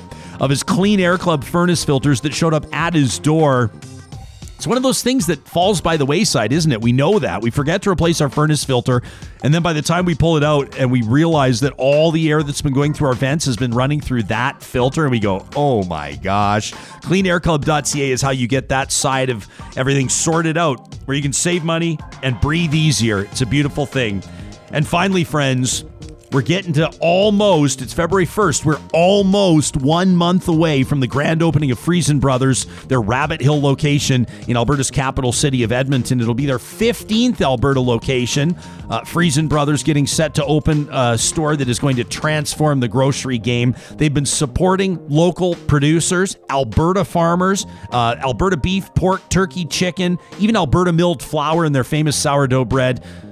Pretty soon, I'm just going to say, when this store opens in Edmonton, I'm going to say, I'm not saying anything else. Just go check it out for yourself. But in the meantime, Friesen Brothers, a reminder, Alberta grown and Alberta owned. Is Andray ready to rock and roll here? Okay, Andray Domise is going to join us a little later on in the show. This is a perfect time to take a look at our Y Station question of the week and remind you that each and every week, we go to you, our Real Talk panel. And we ask you to answer a question that'll allow us to glean some insight into how the audience feels about issues that matter most. So first, we want to take a look back at last week's question of the week. We asked you about energy. In particular, we wanted to know where you were at with Keystone XL being canceled by President Joe Biden, who pulled the presidential permit, and open pit coal mining in the Rockies. And we had a whole bunch of you, way over 1,000 of you respond to this. As a matter of fact, more than 1,225 surveys completed. Sam, let's take a look at sort of the big picture stuff. This courtesy of the team at Y Station, who is our official research and strategy partner here at Real Talk. Listeners, we're evenly split on support of the Keystone XL pipeline. But here's an interesting development. The next one, what happens? What happens when we throw a little a glitch into the matrix and we ask you, okay, well, what if Keystone XL ran through the foothills or the Rocky Mountains? 26% of people who supported the pipeline said they would reconsider their support of the pipeline. In other words, sensitivities abound over exactly where it is. One of the third key points that the team at Y Station pulled from the data, and this is an interesting one as well, we'll put it up on the screen for you to see, is the takeaway. How do you feel about the push to lease coal mining sites in Alberta? 91% of listeners said, I feel dirty. 9 in 10 feel dirty. Now, the key findings of this report were interesting. Generally speaking, those of you that tune into this show, well, you don't believe that Keystone XL is salvageable. Overwhelmingly, you told us that you believe that that pipeline is dead. You believe more than 70, rather nearly 70, just under 70% of you, almost 7 in 10 of you, believe that energy still has a strong future in Canada's economy. Energy, that is, not just oil and gas. An even number of listeners support and oppose the pipeline. This is really interesting. 38% support Keystone XL. 38%, if you can believe it, do not support the idea of the Keystone pipeline. But as mentioned, of that 38% that support it, 26% of those who support would turn their back on the project if you ran it through the mountains. Some of the comments that you left, and these are always interesting for us, where we open it up and we say, tell us more. Tell us more about how you feel about this. One listener said, we absolutely should play to our strengths, including utilizing our natural resources. But we also have an obligation as global citizens to be actively innovating and advancing how we use those resources and the types of resources we rely on. Alberta is rich in many other resources, not just hydrocarbons. Another viewer said, what about diversifying to new ideas, technology, information, research? What about catching up to the rest of the world? Another one of you said, in 50 years, our energy industry could look amazing if we can wrap our heads around getting into more sustainable energy sources, invest in research and development, and trust science. There's a major theme here that we took from this, and we're grateful that the team at Y Station was crunching numbers over the weekend, specifically Sunday night. We close our questions at 3:30 on Sunday afternoon. And that's when they get to work at Y Station. The major theme, the major takeaway from this is that the fossil fuel party is coming to a close. Get on board or get left behind, said more than one of you. But there's big hope. There's optimism among real talkers, as if I needed to tell you that. You know that. There seems to be some inherent optimism in this group. You believe that Alberta and Canada can and will lead the world in renewable energy, which is really exciting. If Andray's ready to go, we'll go to the interview now. He's not with us yet. So here's what I want to do, Sam. We've got this great ability for you to just take my screen full screen, and I wanted to tee up this week's question of the week by actually answering it live on the show, because I want you to see we're doing something a little bit different here. As you know, the Prime Minister is tasked with appointing a new Governor General. And so our question of the week this week touches on that, but it's fun. It's a bracket style question. So we want you to come up with who you think should be the next Governor General.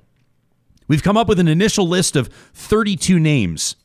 The CBC division, relatively serious Canadian contributors to public life. The ETOC division, some of our most globally well-known Canadians, those that could be in the running for the new Governor General of Canada. So as you can see here, Wednesday, February 3rd, we're going to need you to check back in. Okay, so this is the first time on the Real Talk Get Real question of the week that we need you to check in more than once. So we're going to get started here, okay? So I want to make sure, I've never gone through this live on the show before, but I want to do this, okay? So first of all, you give us a little bit of information, where you live, okay? And then here we're going to go. So we're going to get into it.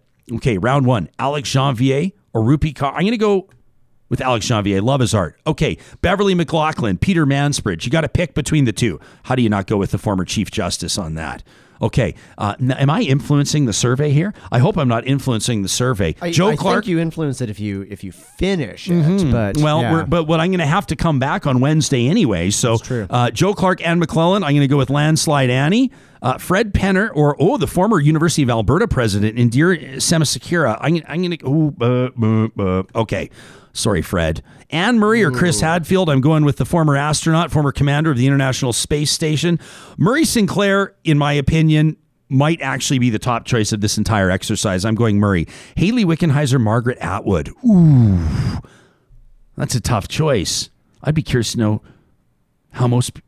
I'm going to go Atwood. I'd go Atwood. I'm going Atwood. I would go Atwood purely based on age. Haley Wickenheiser is in med school right now. Margaret Atwood is Wickenheiser could use a new job. Isn't it funny that we say to somebody that Haley Wickenheiser, one of Canada's most decorated athletes in history, I'm thinking she's got a bright future ahead of her. Yeah, and then she retires and goes to med school. We're going to give the Real Talk alumni advantage goes to Arlene Dickinson on this one, although Clara Hughes has done an amazing job for mental health awareness, obviously as an Olympian as well. Oh, now I got to narrow this down here.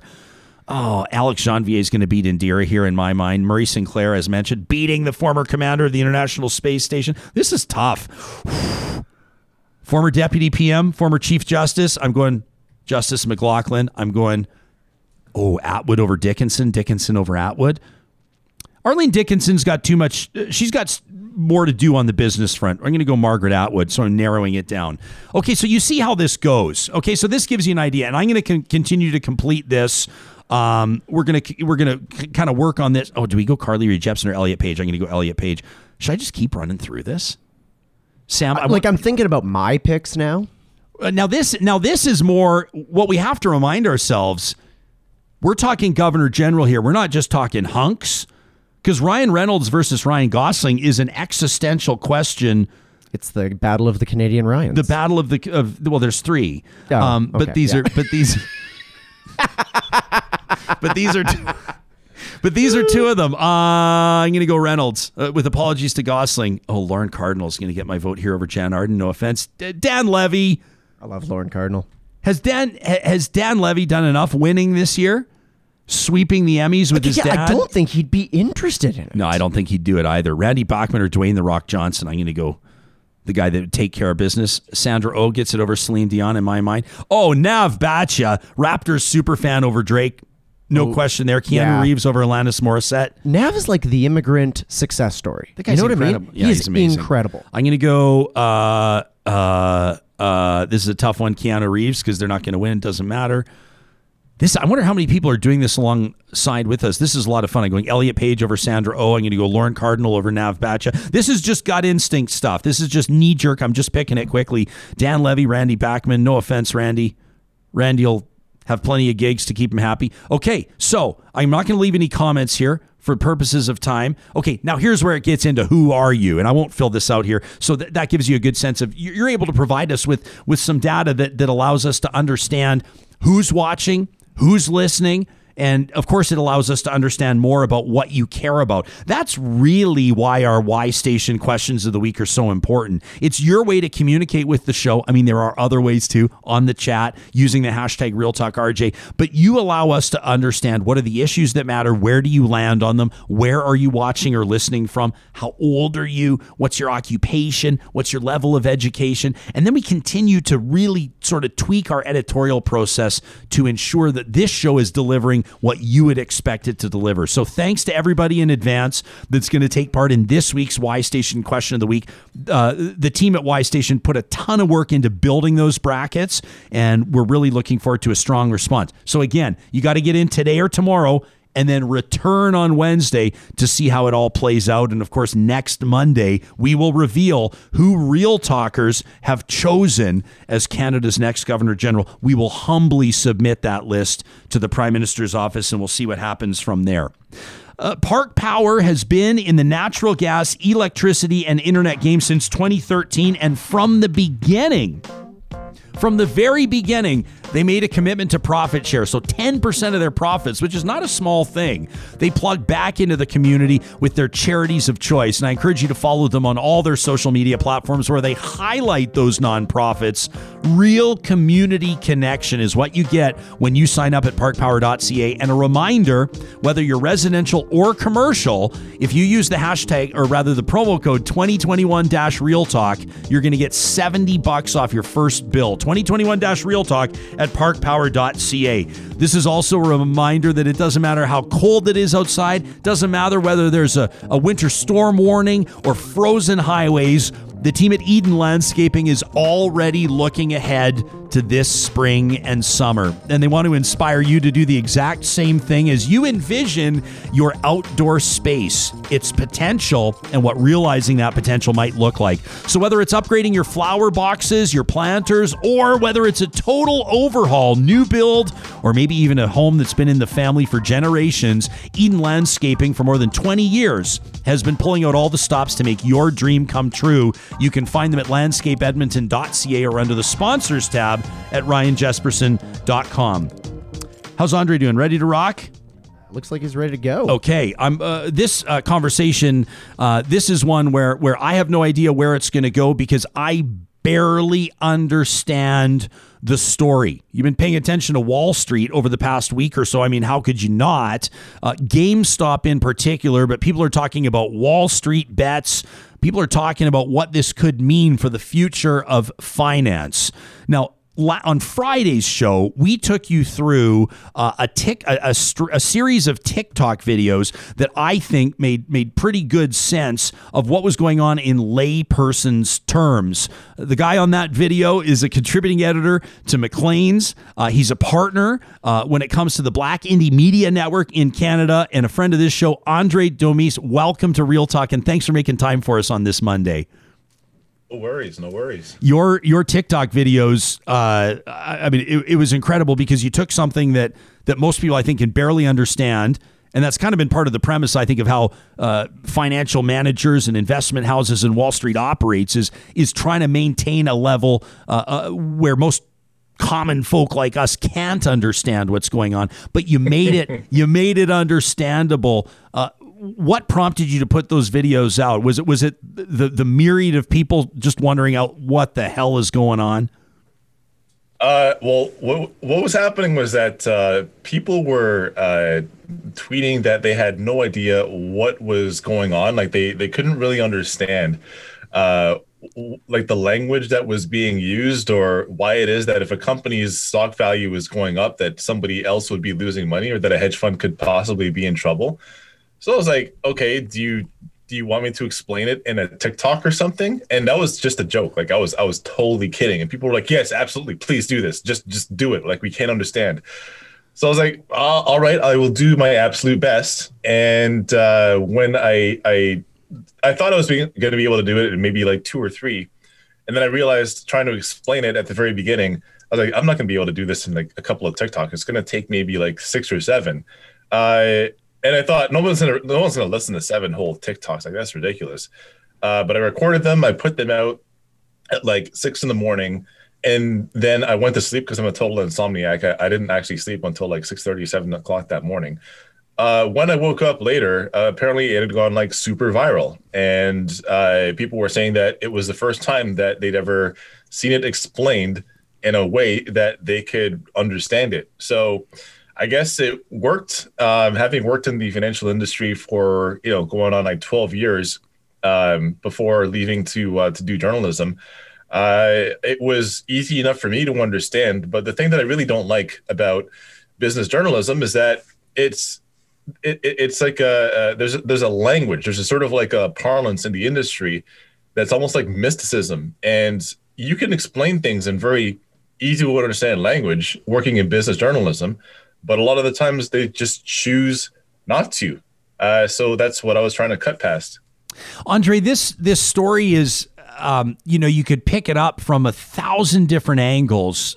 We could talk about where this all started on Reddit. We could talk about the power of the internet. We could talk about the power of the people.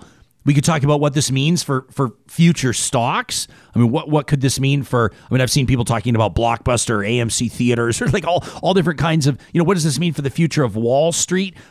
As we have seen the weekend tick on by and now stock markets are open again, when we get up to speed on this Monday, what are you keeping an eye on now? Or what's your angle of approach on this story right now?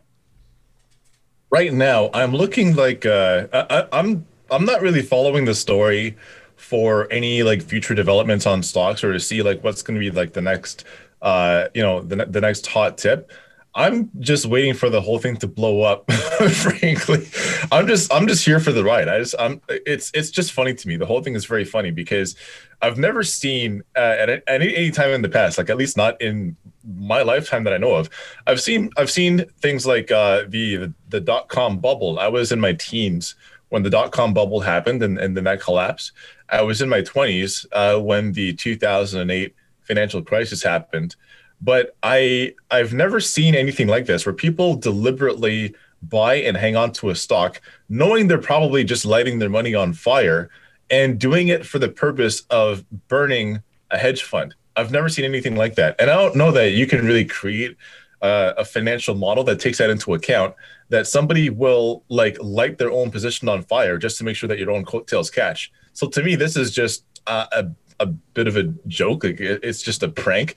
I've never seen Wall Street get trolled like this before. Yeah, no kidding. I'm keeping an eye on the ticker right now. GameStop Corp trading at approximately, people are going to listen to this podcast a week from now, and this is going to be totally irrelevant, but it's at about $248 right now, which would be down about $78. I'm watching it flux live as we talk from the start of trading. It's down approximately 24% today. At some point, this whole thing's going to fall apart and somebody's going to be left holding the bag and some folks are going to lose a lot of money. Some people have made money hand over fist on this, not the people you might suspect. And then there's a bunch of talk about bailouts, Robinhood stopping trading and hedge funds getting big multi-billion-dollar loans. That's an interesting angle to key in on. Well, here's the funny thing about that, and I tried to explain this one as well. When Robinhood was stopping trading last week it wasn't just GameStop, it was also AMC, Nokia, and a couple of others.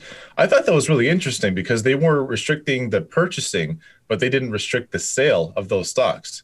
Now, if you're a hedge fund company who is short on your position, and I'm trying to use like the most non-technical language possible. Thank you. But no problem. If you're in a short position, if you're in a short position and you're being squeezed, what that means is you've promised to sell somebody else a stock at a certain price, at a certain agreed upon price. But the thing is, if you don't own that stock in the first place, you're in a naked position. And this is just one of those weird Wall Street things to me that never really made sense, and I'm not sure how it's legal. But if you're in a naked position, what that means is you've sold somebody the option to purchase the stock. They have the ability to exercise the option to purchase the stock, but you don't actually even own it in the first place, meaning that if you get called on it, then you have to find the stock somewhere in order to give it the person the stock that you promised that you were going to sell them for this agreed upon price. So if you are just a regular investor and you are not allowed to purchase the stock, what that indicates to me is that it's almost like Robinhood is like covering the tails of people who are scrambling to find the stock to sell it to cover their position, but the regular investor is not allowed to buy it. All they can do is sell. So who's on the other side of the equation here? If you can only sell, who's buying the stock? Well, the answer is those hedge fund companies who are trying to cover their tails that are allowed to buy the stock, and you, the regular investor, are not allowed to buy it. So it's almost like they're helping out their buddies that are scrambling to find the stock to be able to buy to cover their positions. That's what it seems like to me. I'm not going to say that's exactly what Robinhood is doing because I don't want to get sued, but you get the idea. Yeah, well, you can talk about your opinion on something. In your opinion, what do you think I mean, I'm asking you way too early, so it's an unfair question, but what do you think the residual or lasting impact will be when it comes to the perception of the stock market, when it comes to the perception of Wall Street? This is far from the first time that we've seen a major disruption on Wall Street. But what do you think? Is this a game changer with regards to public opinion? I don't know. I think I hope what it does is help demystify this idea that there's an invisible hand guiding the market, and that the market will provide. Like a lot of times I find, both in business journalism and in the industry altogether, they talk about this quote unquote, like this market as if it's this capricious God that you have to, provide the proper conditions to keep it pleased and to keep the line going up. And hopefully this has demystified a lot of that and, helped tear down the walls and overturn the money changers table in this strange religion. And people understand that there is such a thing as shareholder activism, like that can be done. But also, you don't have to listen to these people. Like, you don't have to listen to these, like, this business journalist that tell you that, if the market goes up, then the rich benefit. But if the market goes down, then you, a regular working class person, should also have to suffer.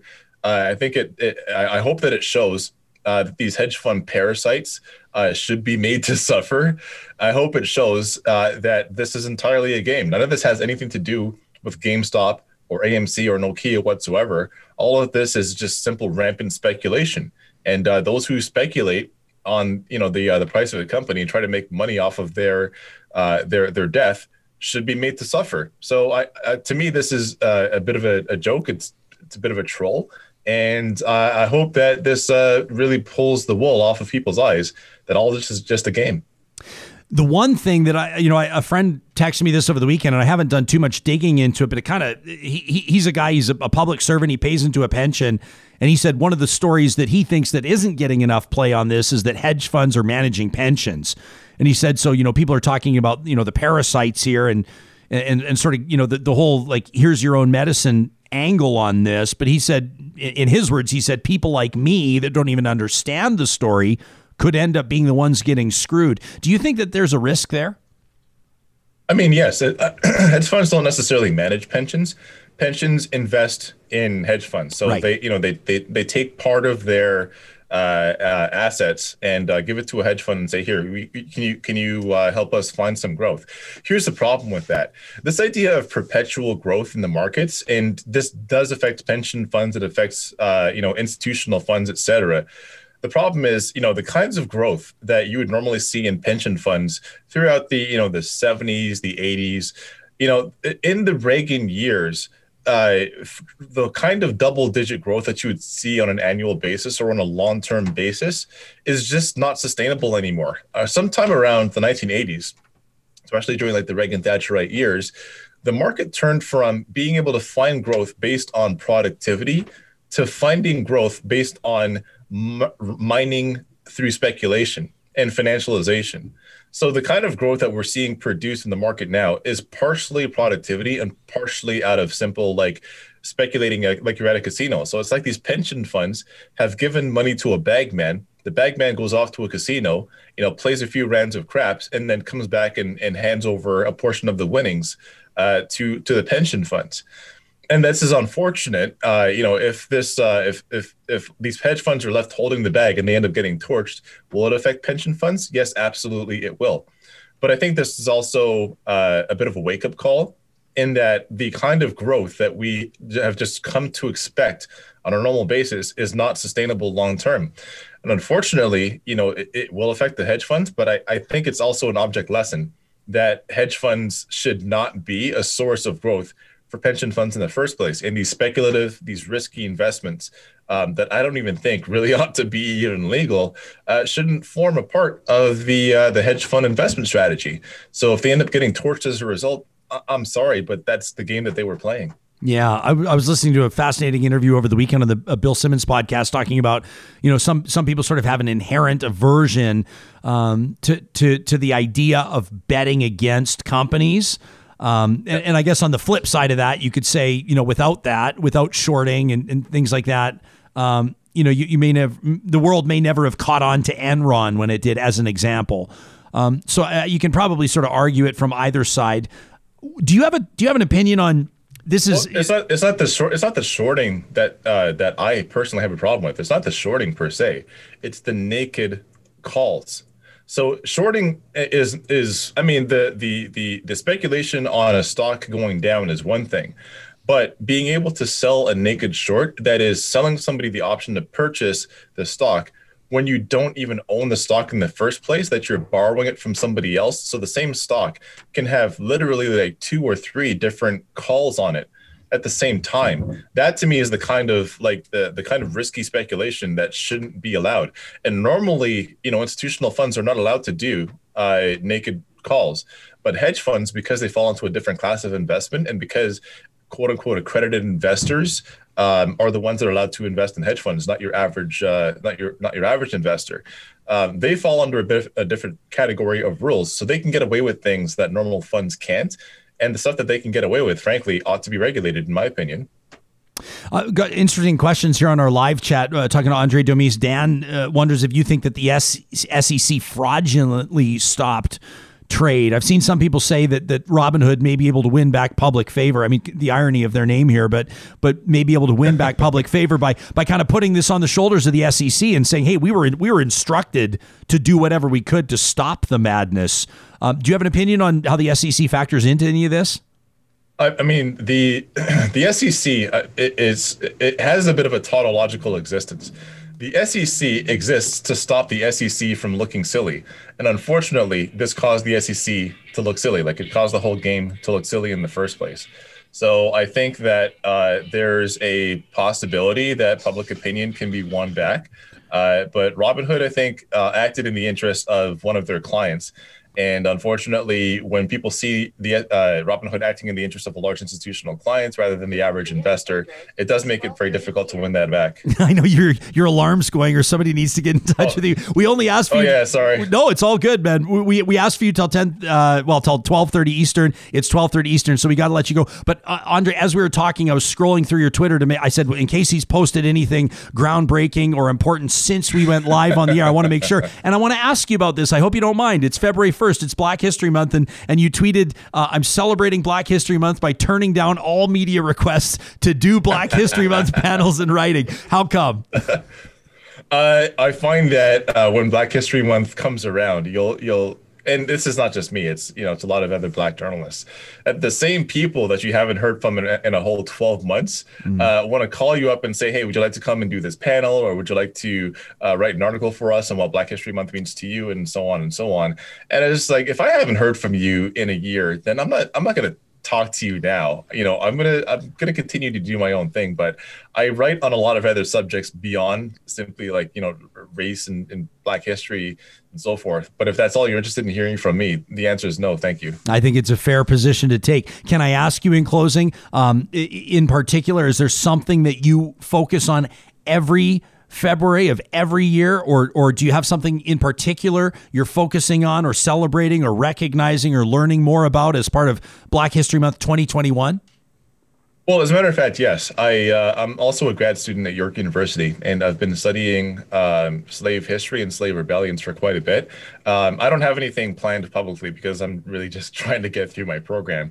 But what I am working on, at least for the next couple of years, is how the history of rebellions in Caribbean countries actually contributed to the existence of countries like the United States of America, like how it is that slave rebellions actually ended up shaping the world as we know it today. Well, look forward to reading what you find. As always, you have such a way with words. Andray, Domise, contributing editor of Maclean's, a partner with the Resistance NWA Black Indie Media Network. Thank you so much for helping us try to make sense of what could be such a convoluted story involving Wall Street. Andray, we really appreciate it.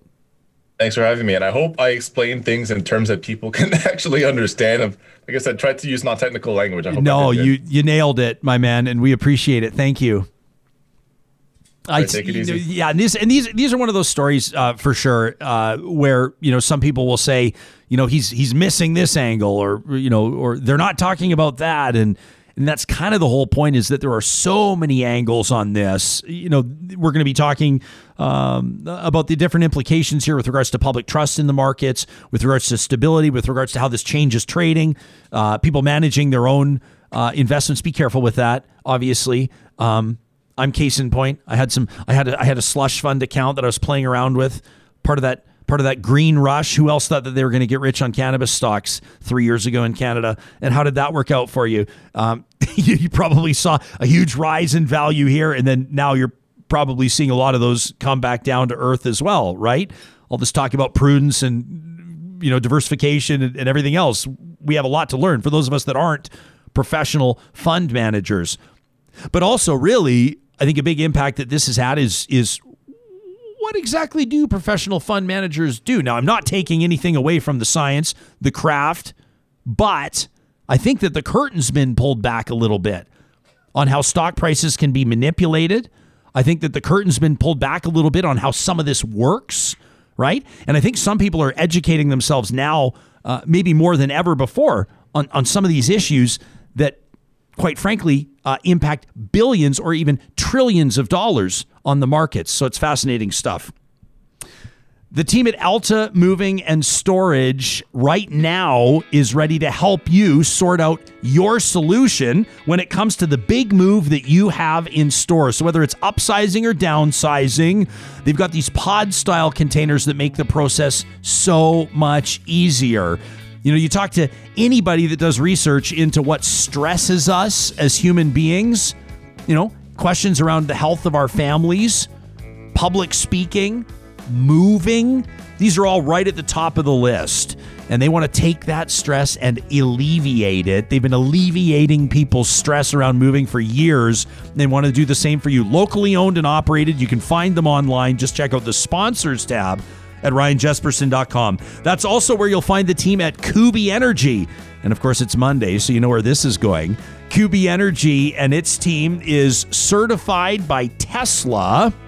And they're also, every single person that's going to be up on your roof or on your property, whether it's a commercial or residence, they're not sort of like weekend warriors when it comes to electrical installation, right? They're journeyman electricians in BC and Alberta, which means that Kubi is proud to employ Western Canadian journeyman electricians. It also means you can have the confidence that the installation is done right, and it's one that you can trust. Now, the team at Kubi every single Monday also brings us a little something we call Positive Reflections. Sam and I have been waiting to roll on this video ever since 2Beaver sent it to us, I think a week ago, Sam, or at least 6 days ago. Let's meet JoJo. Very early, yeah. All right, let's meet JoJo. This is JoJo. And JoJo is participating in one of the oldest methods of passing time in canine history. 2Beaver says he's my very first dog. Where'd it go? I said, tell us a little bit about JoJo. Get it, my boy. Get it. 2Beaver says he loves to be vacuumed. Thing, eh? That's right, JoJo loves to be vacuumed. Is it getting away My dog on wants you? to fight the vacuum. As you can tell, Jojo loves to chase his tail, too. Says, you know what? Two Beaver says it's been a tough year. Says I've been targeted by groups. My cabin's been broken into. My vehicle's been vandalized. But I'll tell you what, the joy and laughter that I get from my pets, including Jojo, has been amazing. Two Beaver goes on to say, love the show. Well, we love that you're part of it, Two Beaver, and thanks for that. Well, let's get to our next submission. I love this one. This from a teacher. This is absolutely beautiful. Said, I love drawing with chalk. This is KCN, a proud real talker, a teacher. Check this out. As kids returned for the semester, quoting that remarkable address given at the inauguration of President Joe Biden, Vice President Kamala Harris. Absolutely beautiful. For there is always light. If only we're brave enough to see it. If only we're brave enough to be it. How lucky are we to have teachers like that? Okay, let's get to our next one. Another positive reflection. These are all submitted by you to talk@ryanjesperson.com. We love this one. This one here, Leanne says, our 3-year-old learned how to stop on his skates. I thought that's pretty impressive. Well, okay, that's how. So when learning to stop on skates at 3, I thought, wow, ahead of the curve. Oh, yeah, that's how I did it till I was about 12 as well. So congratulations to the little gaffer. Amazing. And this one posted by Brandy Morin. You know, Brandy's been on the show before, does an amazing job reporting for different media outlets. This was submitted, though, by a couple of different listeners, and this is absolutely beautiful. We love it. April was the one that brought it to my attention first. Lance Cardinal, a Cree artist, completing this beautiful 30-foot mural titled Intergenerational Love at the Institute for the Advancement of Aboriginal Women in Edmonton. Look at this. Lance Cardinal's just killing it lately. Isn't that amazing? Yeah. Absolutely beautiful. Huge shout out to the artists there and to those of you that have passed along your positive reflections. And I wanted to read this in closing. We recognize that a lot of you are listening to the podcast going, we can't see this. Well, you can go to YouTube, subscribe to our YouTube channel, and you can watch it on its own, Positive Reflections, if you want to see these. But I got this message from Hassan. And Hassan wrote in and said, there was a sad post about this 11-year-old girl that had gone missing. Police were looking for her, a young hijabi girl, and said, I was distraught. I knew that I had to do something here. It inspired me. I couldn't sleep, knowing that there was essentially a child out in this freezing weather. I called my friends. They don't know her, by the way, this young girl who's since been found. Says by 11:15 p.m., we set out in pairs of 2 in cars. We canvassed the area, trying to locate her family's information by community calling, using every resource we could. We searched parks and fields and business areas, and we talked to the crews at gas stations. We went to the transit center. We were asking bus drivers if they had seen a girl wearing a hijab, a gray jacket, a backpack. A bus driver named Samson said he had dropped somebody off with that description 30 minutes ago, and he told us where. Now, keep in mind, these are citizens. These aren't police officers. Well, imagine our surprise, says Hassan, when we found her at a bus stop, freezing. She said she was lost. She couldn't get home. We took her home. She's safe with her family. They're worried about frostbite. Her family certainly took her immediately to the hospital for medical care. We will be meeting with her to follow up, inshallah, in the coming days. Hassan says, this was a lesson for me and everybody involved. We need to remember to be united, to come together, to do our part always, whenever we can, because you never know what you can accomplish. Hassan says, our thanks to my friends, Shukri, Liban, Mohammed, Fozia, Faduma, and Samson, the bus driver, and the biggest thanks to God. That from Hassan. You can be in touch with us anytime to talk@ryanjesperson.com. Tomorrow morning's show, you won't want to miss it. It's already coming together and looking like a good one, including Senator Doug Black and a roundtable conversation on body image. And just a reminder, we'll start it late. It's a 9 a.m. Mountain, 11 a.m. Eastern start tomorrow because I'm walking my little guy to kindergarten for his first day. Family first, friends. Make it a great Monday, and we'll talk to you soon.